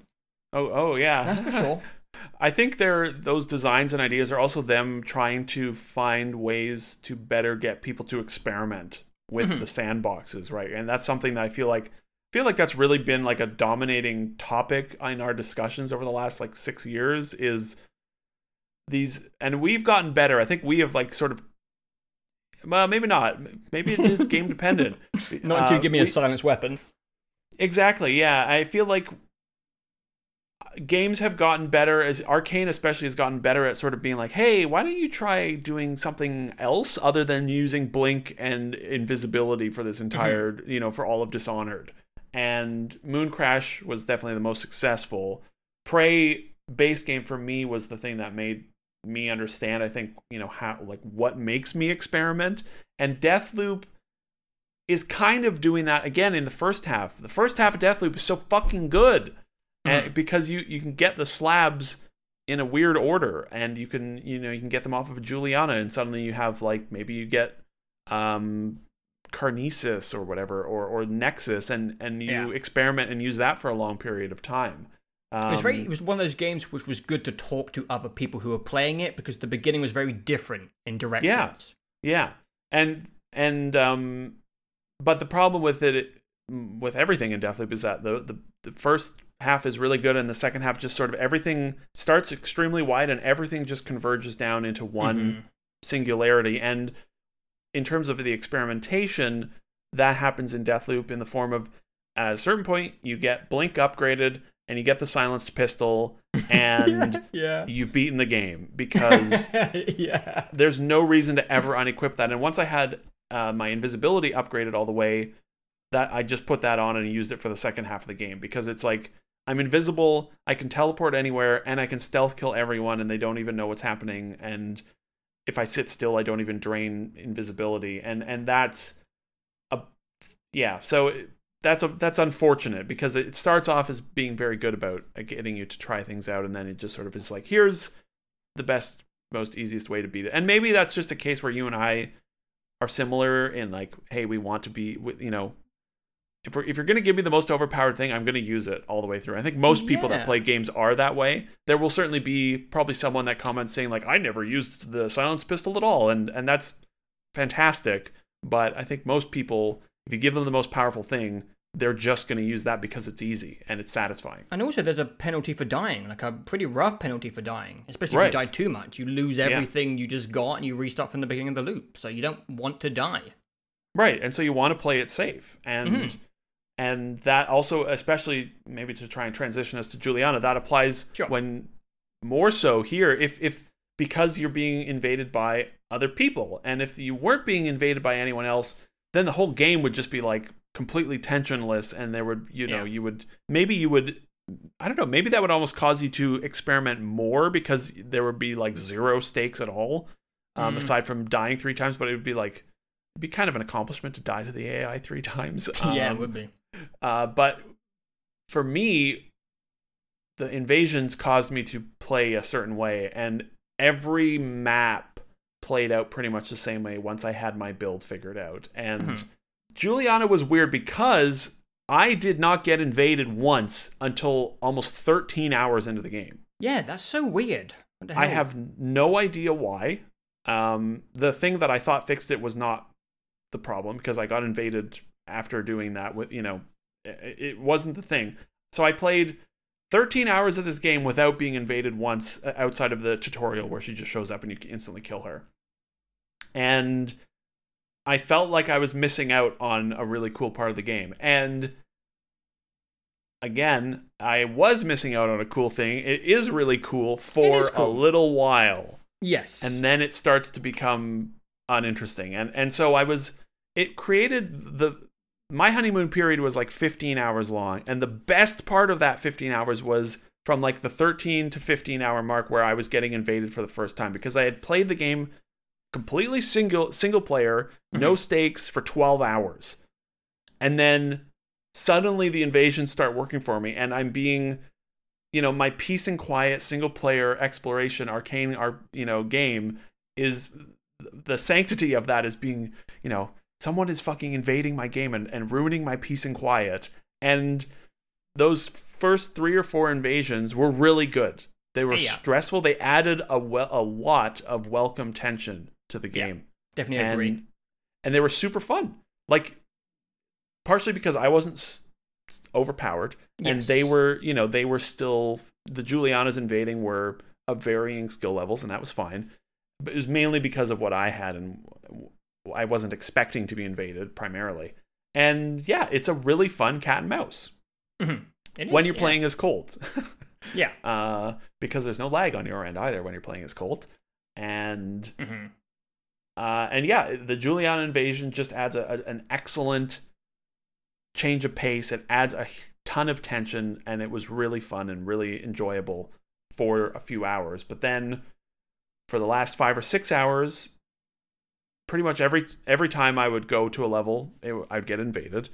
And by then I had my invisibility where I could cloak and sit still and not drain power. And what I would do is I would sneakily make my way to the beacon that I have to hack to open the tunnels.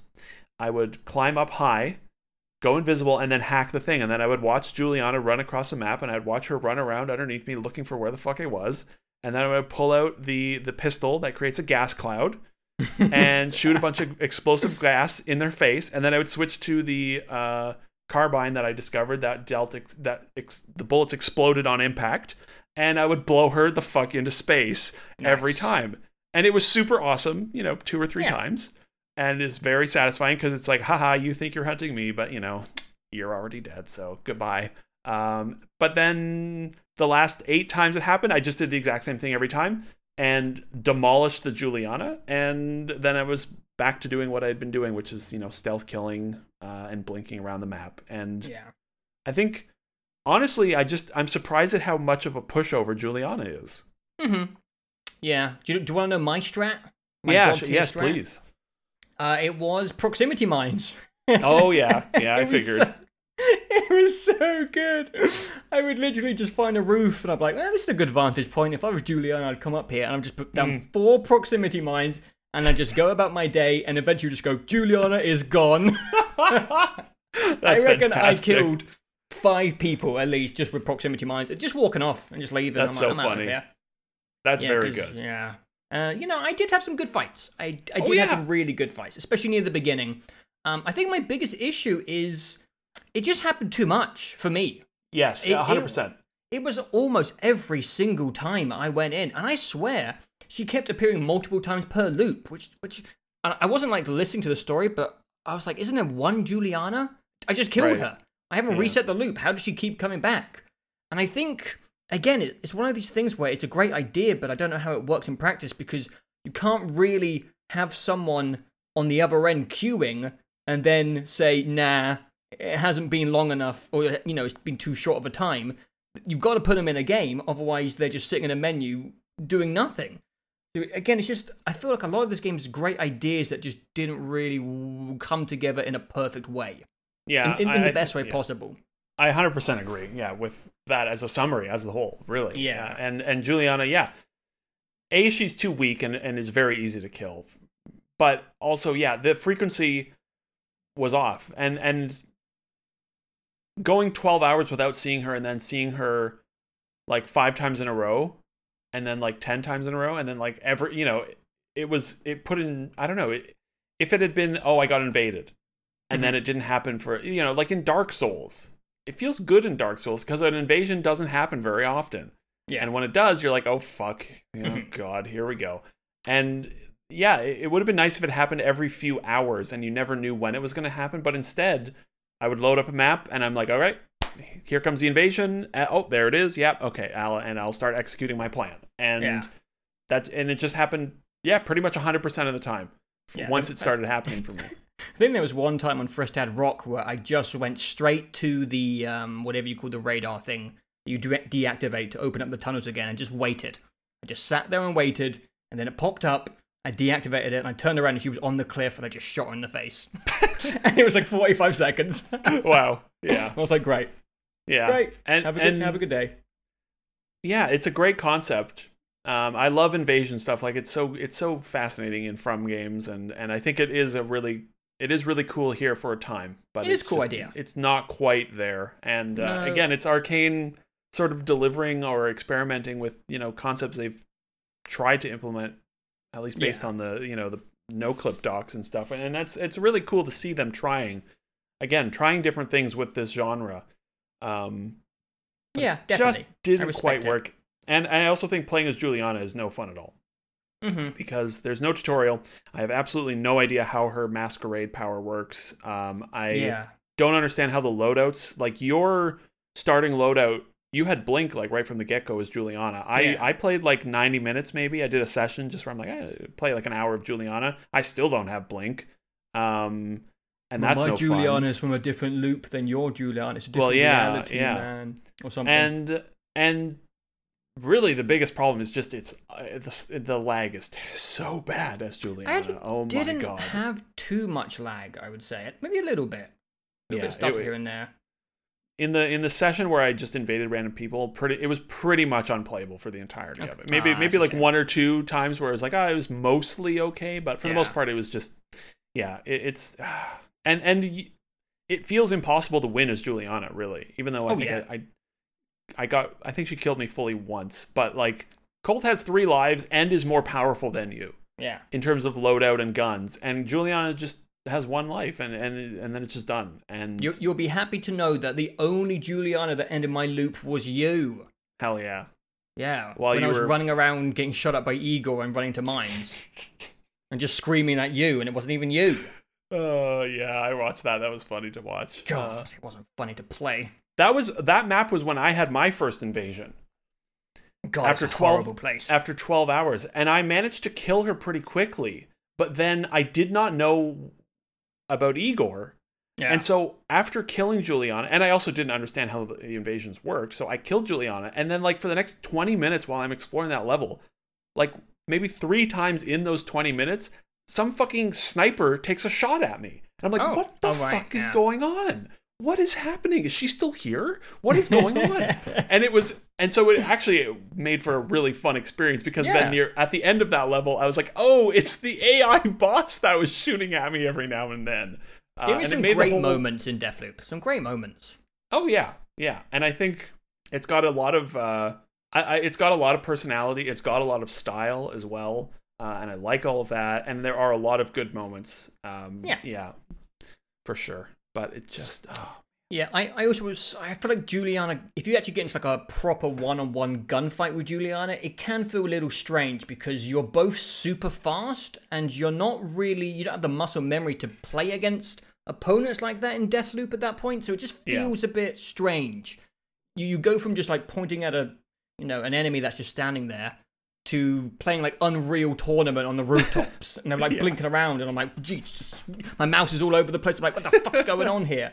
And it can feel a bit messy sometimes. But again, it's other human beings. You can't really blame Arcane. Sometimes you'll have a great moment with a Juliana, and sometimes you'll get like a laggy, kind of horribly messy rooftop shootout or shitout, or whatever you want to call it. And I like it. I like the PvP. I just don't know if there's a perfect solution.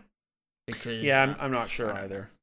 And like they try to incentivize you to play as Juliana with this like progression system, but it ain't cutting the mustard. I also think it's really weird that they lock behind Colt costumes. You have to play as Juliana to get Colt costumes. I didn't even know there were costumes. Oh yeah, I got a cool baby blue suit with a fedora and Nice. wore that for. But it's like, why should I get rewards for? Anyways, it's a small thing, but it's just sort of odd. I don't know Yeah. why you wouldn't just get those rewards by killing Juliana as Colt. Like I feel like if Juliana had been a very rare event, Yeah. and also if you only had one life, which I feel like it could have worked. I don't know. Maybe some people would have complained it was too hard, but I don't know if you needed I think it's called the reprise system. Mm-hmm. I don't know if you needed that, or maybe not 3 lives. I even if just give me a toggle, like let me turn on Yeah. hard mode, and Maybe there's a you have one punishment life. for using a reprise. You get less. I keep forgetting the currency in this game. Residium? Yeah, maybe you get less currency, less residium for using. I don't know. Yeah. But it just wasn't threatening. You honestly, if you want to be a scumbag, you can just bum rush down Juliana because you can respawn and she can't. And Exactly. You probably have some respawns on you because the AI isn't much of a threat. So a lot of times, if I was just annoyed, I just charged at her, and maybe she'd kill me once, but then I would just blink back up and just do the same thing, and she'd die. So because she has to look for healing items as well, Yeah. like you do, and they're kind of hard to find sometimes. Mhm. And that just reminded me, something they did here that I really really appreciate is they made the handling of the mana pool, like your power pool, whatever you want to call it, yeah, or mana. They did that really well. You have like 3 pips, and some charges use more of those pips than others, but it always recharges to full. Mhm. Fantastic. Because in Dishonored and Dishonored 2, and I think they changed this with Death of the Outsider, but for Dishonored 2, I distinctly remember it would not recharge. It would only recharge. So if you had 3 pips in Dishonored 2, if you used 1.5, it would only recharge to 2, and it would not recharge to 3. And so Oh. you had to constantly be timid with your power usage and be using potions to replenish your power throughout all of Dishonored 2. And I just never thought that was fun. And Mhm. I'm going to replay Dishonored 2 one of these days, I think, just because it's been ages and I feel like I'll like that game even more now. But if I do, I'm going to give myself unlimited of that pool because it's just not fun to have to manage that. And they got rid of that here, and thank goodness it's way more enjoyable to just be able to blink everywhere. And you have to Yeah. stop for 5 seconds and recharge, and then you can keep going. It's good job. It's more fun. I think we talked about the the power structure of the game a lot, but another thing, this Mhm. fucking talk's never gonna end, dude. I actually really liked the idea of the Souls-like system where if you die, you drop all your Residium on the floor. Yeah. I think you get too much Residium in the game. For God, people who yeah. don't know, it's a currency which allows you to basically keep a weapon or ability for every loop going forward. Which is a really fun idea for a system. Because if you don't have enough Residium and you have found a gun or a power, you lose it. And I had some really great moments where I had only 1 respawn left. I had Blink, which I hadn't got before, and then I died. I got killed by Juliana, and then I lost it.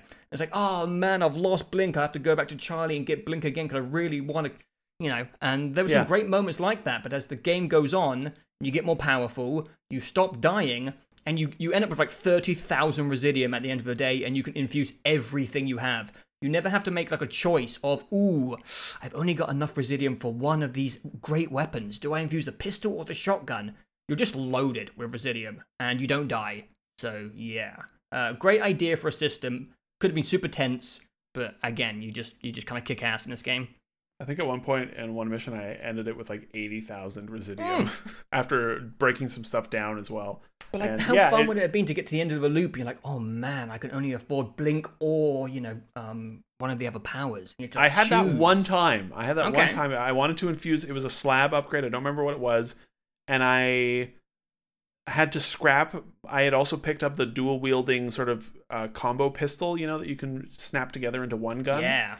And I was like, I had to sacrifice one or the other to infuse one. See, that's cool. Yeah, and so I had to scrap the pistols. Yeah. Because I wanted the damn. upgrade, and then I only went back and got that pistol 10 hours later. And It's an and annoying I, pistol to get. yeah, and I liked that. I liked, the sacrifice Yeah. was good, and cool. that's I would say that's one of the 2 big problems that I have with Deathloop is just it does not ask you to take risks or risk anything. Yeah. You don't have to ever be like, oh, deciding one thing over the other, yeah, it would have been so much more interesting if you had to make those decisions more than once. Yeah. And I think I lost my Resinium once very early on. I got locked in there's a weird room on Fristad Rock where there's a man in like a glass like observation room that hates you, and I haven't figured this out yet. And you get locked in that room, and he gasses you to death. If you don't know how to escape, you die in there. And I died in there because I was running around being, like a chicken with its head cut off. And I died, and then I went back to the door, and it was sealed from the inside. I'm like, fuck! There's my 10,000 Resinium is locked in that room now. And I loved that. It was sort of annoying, but it was also fun. And like the one time Thea blew up the reactor and just ended my loop, I was devastated. I was like, wait, what the hell? I lost everything. Yeah, like that's fantastic. And those that, moments. It never happened to me again after that. I never once lost my stuff. I think the one interesting thing about doing this chat is, before this, everything was just in bullet points. And now just laying it out in a conversation, I've realized how much of the things I wasn't into comes down to maybe the power increase in the game. And now if you were just a little weaker, or maybe a lot weaker, this game probably would have worked a lot better for me, I think. Yeah, I agree. But then it's hard to say, like, would it have been frustrating doing the same shit over and over again if you were dying? So it's just, maybe it's just a difficult idea to get right. They obviously didn't get the balance right for me, but I don't know. Maybe they talked about this for years and just couldn't figure out the right balance. I think, not to sound like an arrogant dick, but I most people are really fucking bad at video games. I hate to say it, but like, it's true. Yeah.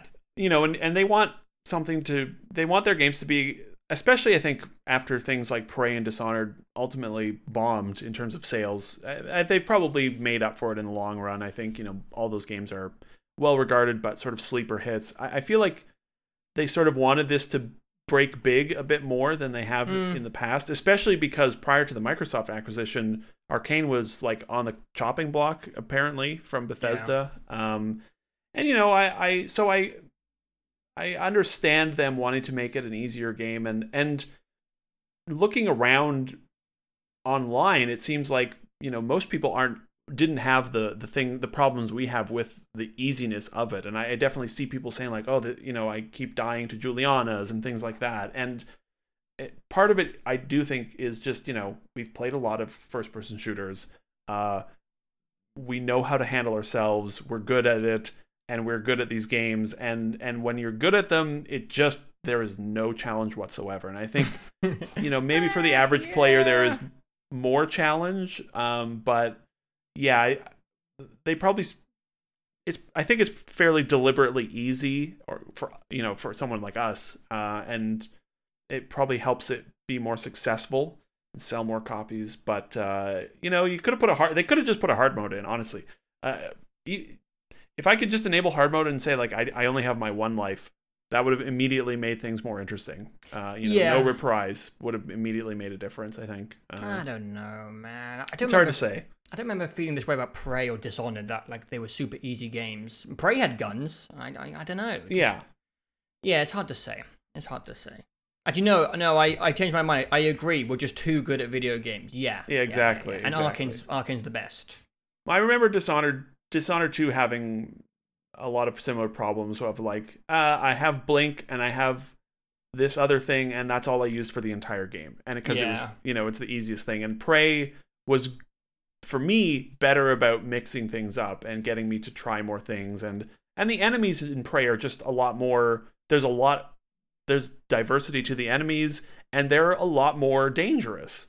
The mimics pop out of nowhere. The weird, remember the giant fucking horror monster that chases you? The nightmare, like this game could use a nightmare type of enemy. I'd say that's Juliana. That's kind of the same role, right? I suppose you're right. But it could also use something in between. Right, yes. Like Dishonored 2 has, later on, they introduce, after the Clockwork, there's like those robot soldiers, the Clockwork soldiers or something. And they're a lot harder to deal with, and this needed something like that. I think that exact thing written down in my notes. Because the AI is a big complaint. I've seen it across the board, people saying the AI is too easy, and it is. But also, you don't really want to spend the entire game having a sweaty gunfight with all the AI. No, yeah. Especially if you're retreading the same areas. But also, you don't want it to be too easy, So, Prey does a good job of mixing in easier enemies and then ones you just want to walk around. And Deathloop is just missing something. It's missing a threat somewhere. And it's not Juliana, because you can't just walk around Juliana. She locks the tunnels up, so you kind of have to fight her. She's not really like the Nightmare, because the Nightmare you can just run and hide from, because he's fucking terrifying. It's almost impossible to fight that guy. And, the mimics in Prey always put you on the edge a little bit. You always, 100%. look in the corner of your eye. And in Deathloop, it's just Juliana and the what are they called? The Environmentalists or some shit? Eternalists. And even the Visionaries are just kind of humans. And I think it just needed something else. I don't know what it is. I'm not a game designer, but just a thing. Just a thing to just make more variation when you're walking around. 100%, yeah. Some sort of higher tier enemy that isn't like a boss tier in the way that it is with Juliana. Yeah, just something to get you off the rooftop, something to stop you using stealth or force you into a fight or something. Because I think when a fight breaks out, it's fun. I really enjoy the shooting feels good. The weapons are interesting. Bombing around with Blink and fighting guys from rooftops and doing all that feels really good. It's probably their most fun to play game just in terms of the raw combat, because Dishonored I never cared for, so I avoided the combat. Prey is just sort of like, I don't know, you just shoot guys, right? And it's fine in terms of the actual combat. But this feels, you feel mobile, you feel like you have a lot of abilities and powers and guns, and all of it feels good. And so it's fun when a fight breaks out. It's just that, for the second half of the game, you're just like, why would a fight's never going to break out? Like, it's just impossible. I'm using a suppressed gun. Everyone's already dead. Like, there's no one to fight. You can carry 3 weapons, so usually you have like one big LMG gun ready for, if things really kick off. So, I enjoyed the combat. I did. Yeah, pretty simple and straightforward, but I thought it felt good. Any combat that lets me move around really quickly, I always have a ton of fun with that. So I wish I got in more gunfights. Yeah, I have a couple of like more miscellaneous things. Yeah, I do too. Yeah, just little bits and bobs. I think the proximity mines in the game are so fucking obnoxious it made me want to delete the whole game. Oh my god. Oh my god, the proximity mines in this game can go fuck themselves. Just you can barely see them. Even when I can hear them beeping, I can barely find them on the ground. And then they just send me flying and they take away a chunk of my health. Like, just keep the red tripwire things in. They're kind of cute. You can shoot and see them and figure it out. And when I see a turret, I can navigate it and plan. But I can't fucking see these mines. Make them brighter. I don't know. I just fucking hate them. I just fucking hate the proximity mines. They don't add anything to the game. Go fuck yourself. The one thing I liked about the proximity mines is every time you took damage from them, Colt would do this hilarious little yell, and it made me laugh every time. I did like his little scream. His little, wah! I know, he would scare the shit out of me every time. Yes, exactly. He made the noise I was making, and it was funny every time, but yeah, fuck that. Whoever RK made those, I don't like you. You absolute bastard. This might be a PC-specific thing, but there's some weird, like, key mappings for switching between stuff. You like hold G to change the type of grenade, but also just press G to chuck the grenade. So sometimes you just kind of like accidentally open up a radial menu and you have to press tab to get back to powers, but you also have to press tab to switch powers. So sometimes you press tab once and you've got the wrong power out, and I'll kinesis someone off a roof when I want to go invisible, and it just feels really clumsy. Even like 19 hours into the game, I was kind of like feeling a bit weird about quickly switching between grenades, guns, and powers. Because the power sometimes is in like one hand, and if you're dual wielding, then you lose the power, which makes sense. But like it's just weird. It's a bit weird in my opinion. It's not the biggest complaint. It just feels a little clumsy at times, and I don't know. I've got a whole keyboard here. Can I just map things to different places? I don't know. Well, you could, yeah. I rebound quite a few things to sort of. Oh well, first of all, I don't think. But isn't it always like locked onto a specific, the way it functions?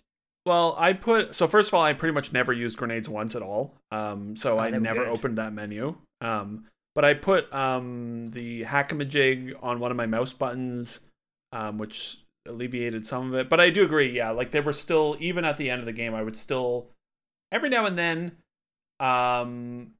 go to do something and accidentally blink instead of going invisible or something because I didn't have the right power selected. Yeah, and I also never dual wielded, so I actually completely forgot dual wielding was in the game until you just said it. But a couple of times I would still have that after 20 hours, which is, it does feel a little weird when you're still like fucking up after playing 20 hours of a game. Yeah, it's not a huge thing. I feel like there should have been a better way to do that. I don't know why you have to like cycle. Whatever. Yeah. This is going to be subjective, but I didn't really like the writing in the game. Oh, interesting. I thought like most of the game just feels like people just saying fuck you, and then the other people say fuck you, and then you say fuck you, and then they say fuck you, and it just felt like everyone was just swearing at each other for the entire game, and it just kind of felt a little bit like it was trying to be edgy with all this like just yelling at each other all the time, and I just wasn't that into it. The voice actors did a good job, but I was just so bored of Juliana and Cole's interactions, because just to have a conversation, they're like, go fuck yourself, go die. And it's like, all right, I get it. You don't like each other. Shut up, man. And like all the notes, and Alexis is just screaming swear words, and it's like, it's not my thing. It's not my thing. I didn't really like the writing. Again, these are at the bottom of the pile of the miscellaneous stuff. Mm-hmm. So these aren't like deal breakers. And I would say that's more personal choice. I reckon it's not like Borderlands 3, it's just not for me. Yeah, I would say the voice actors do an amazing job, especially Colt and Juliana. Colt especially, he just is fantastic. But I do agree that like just there's no character arc or progression with them. Yeah. Every time you start a mission, they're just sniping at each other, and Colt tries to make a little progress, and then Juliana just shuts him down every time, and he's just like, all right, fuck you too, and that's the end of it. And yeah, I agree, it sort of gets a little grating after a while, but some of the characters, I enjoyed some of the collectible writing. I think some of them are written in a way that's just like, oh god, this fucking guy is so annoying, but some of the writing, I enjoyed some of it. Just it evoked a certain like, these people are all the worst, and but there was some of them have like like a bit of a manicness to the way it's written, and it's almost like almost a sort of broken English at times. Like they're sort of putting words in different orders, and there were a few notes that I read, and there's a sentence in them, and I'm like, that's a good sentence. I like that sentence. Like there's one where she's talking about being visited by a guard, and it's like, when he comes by, I get the thirsty shivers, and I'm just like, oh god, I hate that. But that's a great weird, gross bit of writing. But the writing is all just a blur in my head because every bit of story is collectibles. Mostly, yeah. Pretty much. I didn't really understand what was going on. There's a couple of story cutscenes in the game where you get visited by a certain someone. Yeah, I still don't. Yeah, I have no idea. Like, this is cool. And then it ends, and I was like, oh, okay, I don't really know what happened.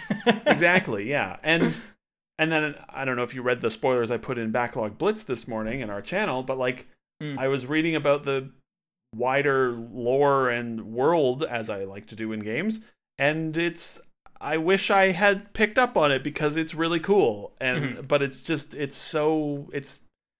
when a game is nothing but collectibles, they just start to blur and merge and evaporate after a certain point. And they have the challenge of making it work in any order that you go in. Right, yeah. Which is probably the hardest part. Playing Deathloop has made me realize how fucking amazing Outer Wilds is. Like, how did they make it work on their first try? I don't know. Yeah. They're incredible.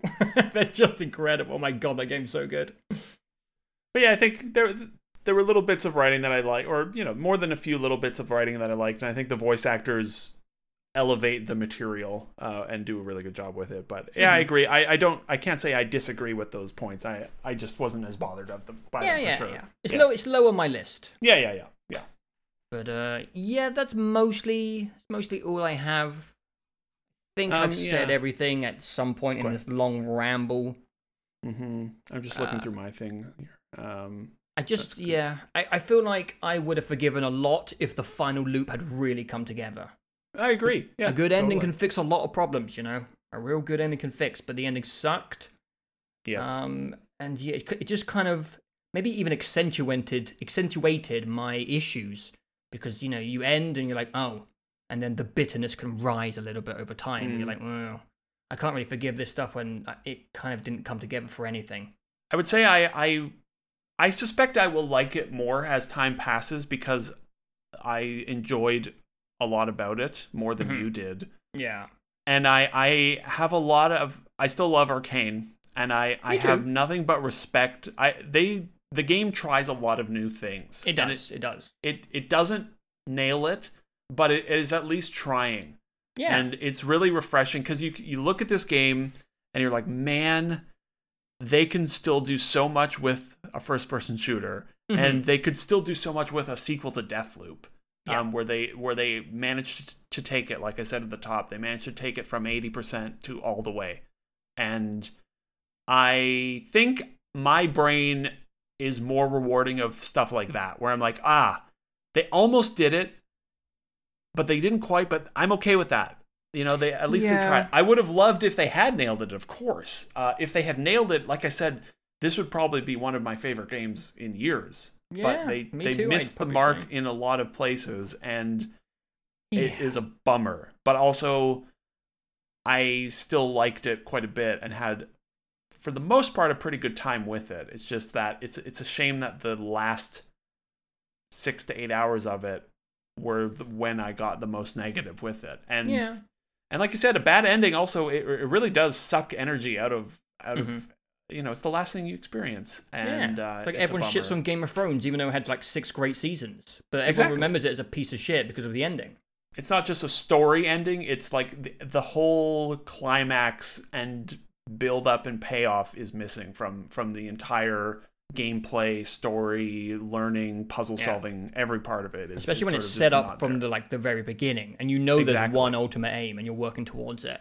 Yeah, and it's a big bummer to me that like I had. There was like 6 hours in, I realized I'm like, oh my fuck, this is what this game is. This is what they're doing. This is going to be incredible. The snowball and execution is going to be unbelievable. This is so cool. Yeah. And then it wasn't that. And that there's nothing worse than the game making you think it's one thing and that thing is going to be awesome, and then it's not. It doesn't manage to do that at all. I think that's why I came out probably swinging harder than maybe I would have, because that honeymoon period I talked about in Up Down was glorious. It was just 4 straight hours, one session, and I didn't have a single second where I wasn't enjoying the game. And you start to build these lofty ideas in your mind when you see like some of the more intricate and interesting parts of Up Down. And yeah, it just didn't come together in a way that I thought was interesting, which is a shame. You know, I have so much respect for Arcane. They are single-handedly trying to keep immersive sims alive on their own. And still trying to do a lot of really interesting things with them. Yeah. Single-player weird constructs and genre blending and all this interesting stuff, and mostly single-player stuff on a big AAA scale. Yeah. And, you know, I don't want to be the guy who shits on those guys. I like what they do. I know, it makes me sad. It makes me sad.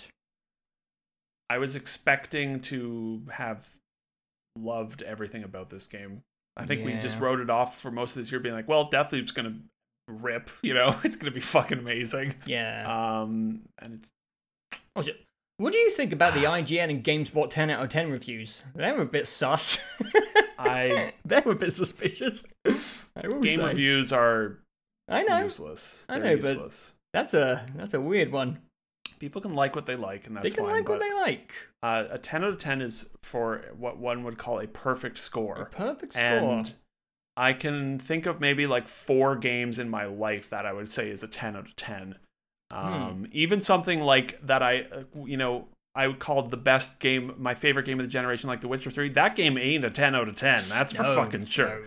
You know, Deathloop is not an 8 out of 10 or a 10 out of 10 game. It's not even maybe an 8 out of 10 game. Not an 8 out of 10 for me, no. It's probably, if you know, on the 5-star scale, which is what I prefer, it's probably a 3-star thing that I like more than that score, but that is where I would land it, even though we don't score or do reviews or anything anymore, really. But I'm not going to say a number. 10 out of 10? I give it a 10 out of 10. Oh, me too. Me too. 10 out of 10. I will take the check now, Microsoft. Please and thank you. Yeah. The hell, Bethesda. Give us a ring. I'll give it a 10 out of 10. I don't give a shit. They must have had a fucking incredible time with that game. Yeah, I guess. It's a good game. It's a good game. It is. It's a good game. It just, it could have been. I find it, yes, it's hard for me to quantify the stuff I like in the game because I don't like most of it on like a structural level, but it doesn't mean there wasn't like some great individual moments that really happened. And I'm not going to sit here and do story time and explain them all. But you know, I had fun with it. I did have fun with it. But yeah, just I respect it more than I like it. Is what I'll say. Yeah. Did we want to transition? Did you play any Kena? I played like, I don't know, an hour and a half of it, and I will go back to it. Okay. I played 2 hours, and I'm not going back to it. No. I'm not playing more of that game. No, I probably will, but also I played the 2 hours and then have forgotten it exists. No. It seemed fine. It's pretty. It's a pretty game. But I did not like that combat. No, I thought I honestly I thought it felt fine to me. Give it a little bit. I don't know. I did the like 3 fights, I think. I have the arrow. I just got the arrow. Yeah. Does it get worse after the arrow? That game reminds me of Knack. It's like, why is this game so hard? Like, what's going on here? Really? Yeah. Does it get like substantially harder after you get the arrow? Yeah. The game's weird. I'll play a little more because what I played, I was like, this seems like a pretty easy, pretty chill thing. Yeah, combat gets pretty punishing. I'm not sure if I want to say it's hard, but it's harder than I care for. Harder than it looks. Yeah. Harder than I'm willing to give it, when it comes to effort and attention, because apart from that, you're just kind of like climbing around and I don't know, that's kind of it. The rod cute. I'll give it that. I like the rod a lot. Yeah. I wish the rest of the game had as much personality. It seems very like self-serious and just sort of like bland, but I'll probably play more of it. Also, it's the first game ever, so again, I respect it more than I like it. But yeah, I don't think we need to do a review discussion, especially because both Psychonauts and Deathloop went long. Yes, that's fine. Yeah, I will play more of it. Maybe I'll enjoy it. Maybe I'll get to the difficulty stuff and be like, fuck this. Because I can't see you going through that. We'll see. Not that you're bad at games, but it just isn't very... No, I have low tolerance for melee combat, especially. Oh, yeah. I don't know. The few boss fights I did felt pretty... I was enjoying it more than I thought. I was like, the combat feels... It's simple, but like, feels kind of okay. Sure. We'll see. We will see. Maybe I'll break my DualSense by the next time we talk. Or maybe this will be just one game where you're just a master at. Maybe. Hey, sometimes, very infrequently, it can happen. But no, this will be the last episode for, this is definitely the September episode or whatever we call it. The next one will probably be a very multiplayer heavy discussion, I imagine. Yeah, I guess so. Year. Like I'm not gonna. I don't want to talk about Far Cry. That's for sure. No. Unless, though, I think we probably said that about Far Cry 5 and 5.5, and we did chats about those. So you never know what could happen. It could be a real fucking nightmare. But it'll probably be one more chat, in like December that covers the multiplayer game. So, like Battlefield and Halo, and that's kind of it. I don't really want to talk about, we don't need to talk about Forza. Forza would be good. Yeah, it's a racing game. Riders Republic. Nah, we don't talk about that. Yeah. We'll just do like a multiplayer special. I won't be playing it, so you can go ahead. No, I'm not playing that campaign, that's for sure. It'll be Battlefield and then probably quite a lengthy Halo discussion because we do like to talk a lot about Halo. We do. And I will be fascinated to see what that campaign is, because boy, do they sure not want to show it. Yeah, that's going to be interesting because the more I look at the multiplayer, the more it's starting to feel like, hey, this doesn't feel actually that rushed. It actually feels like there's a lot of intricate thought put into some of the systems in multiplayer. Yeah. And balance and what you like in Halo is going to change between people. But when you look at it from a production value standpoint, the multiplayer's looking pretty strong in that regard. Yeah. So, you start to wonder, what is the problem child here? And then all hands are pointing right towards the campaign.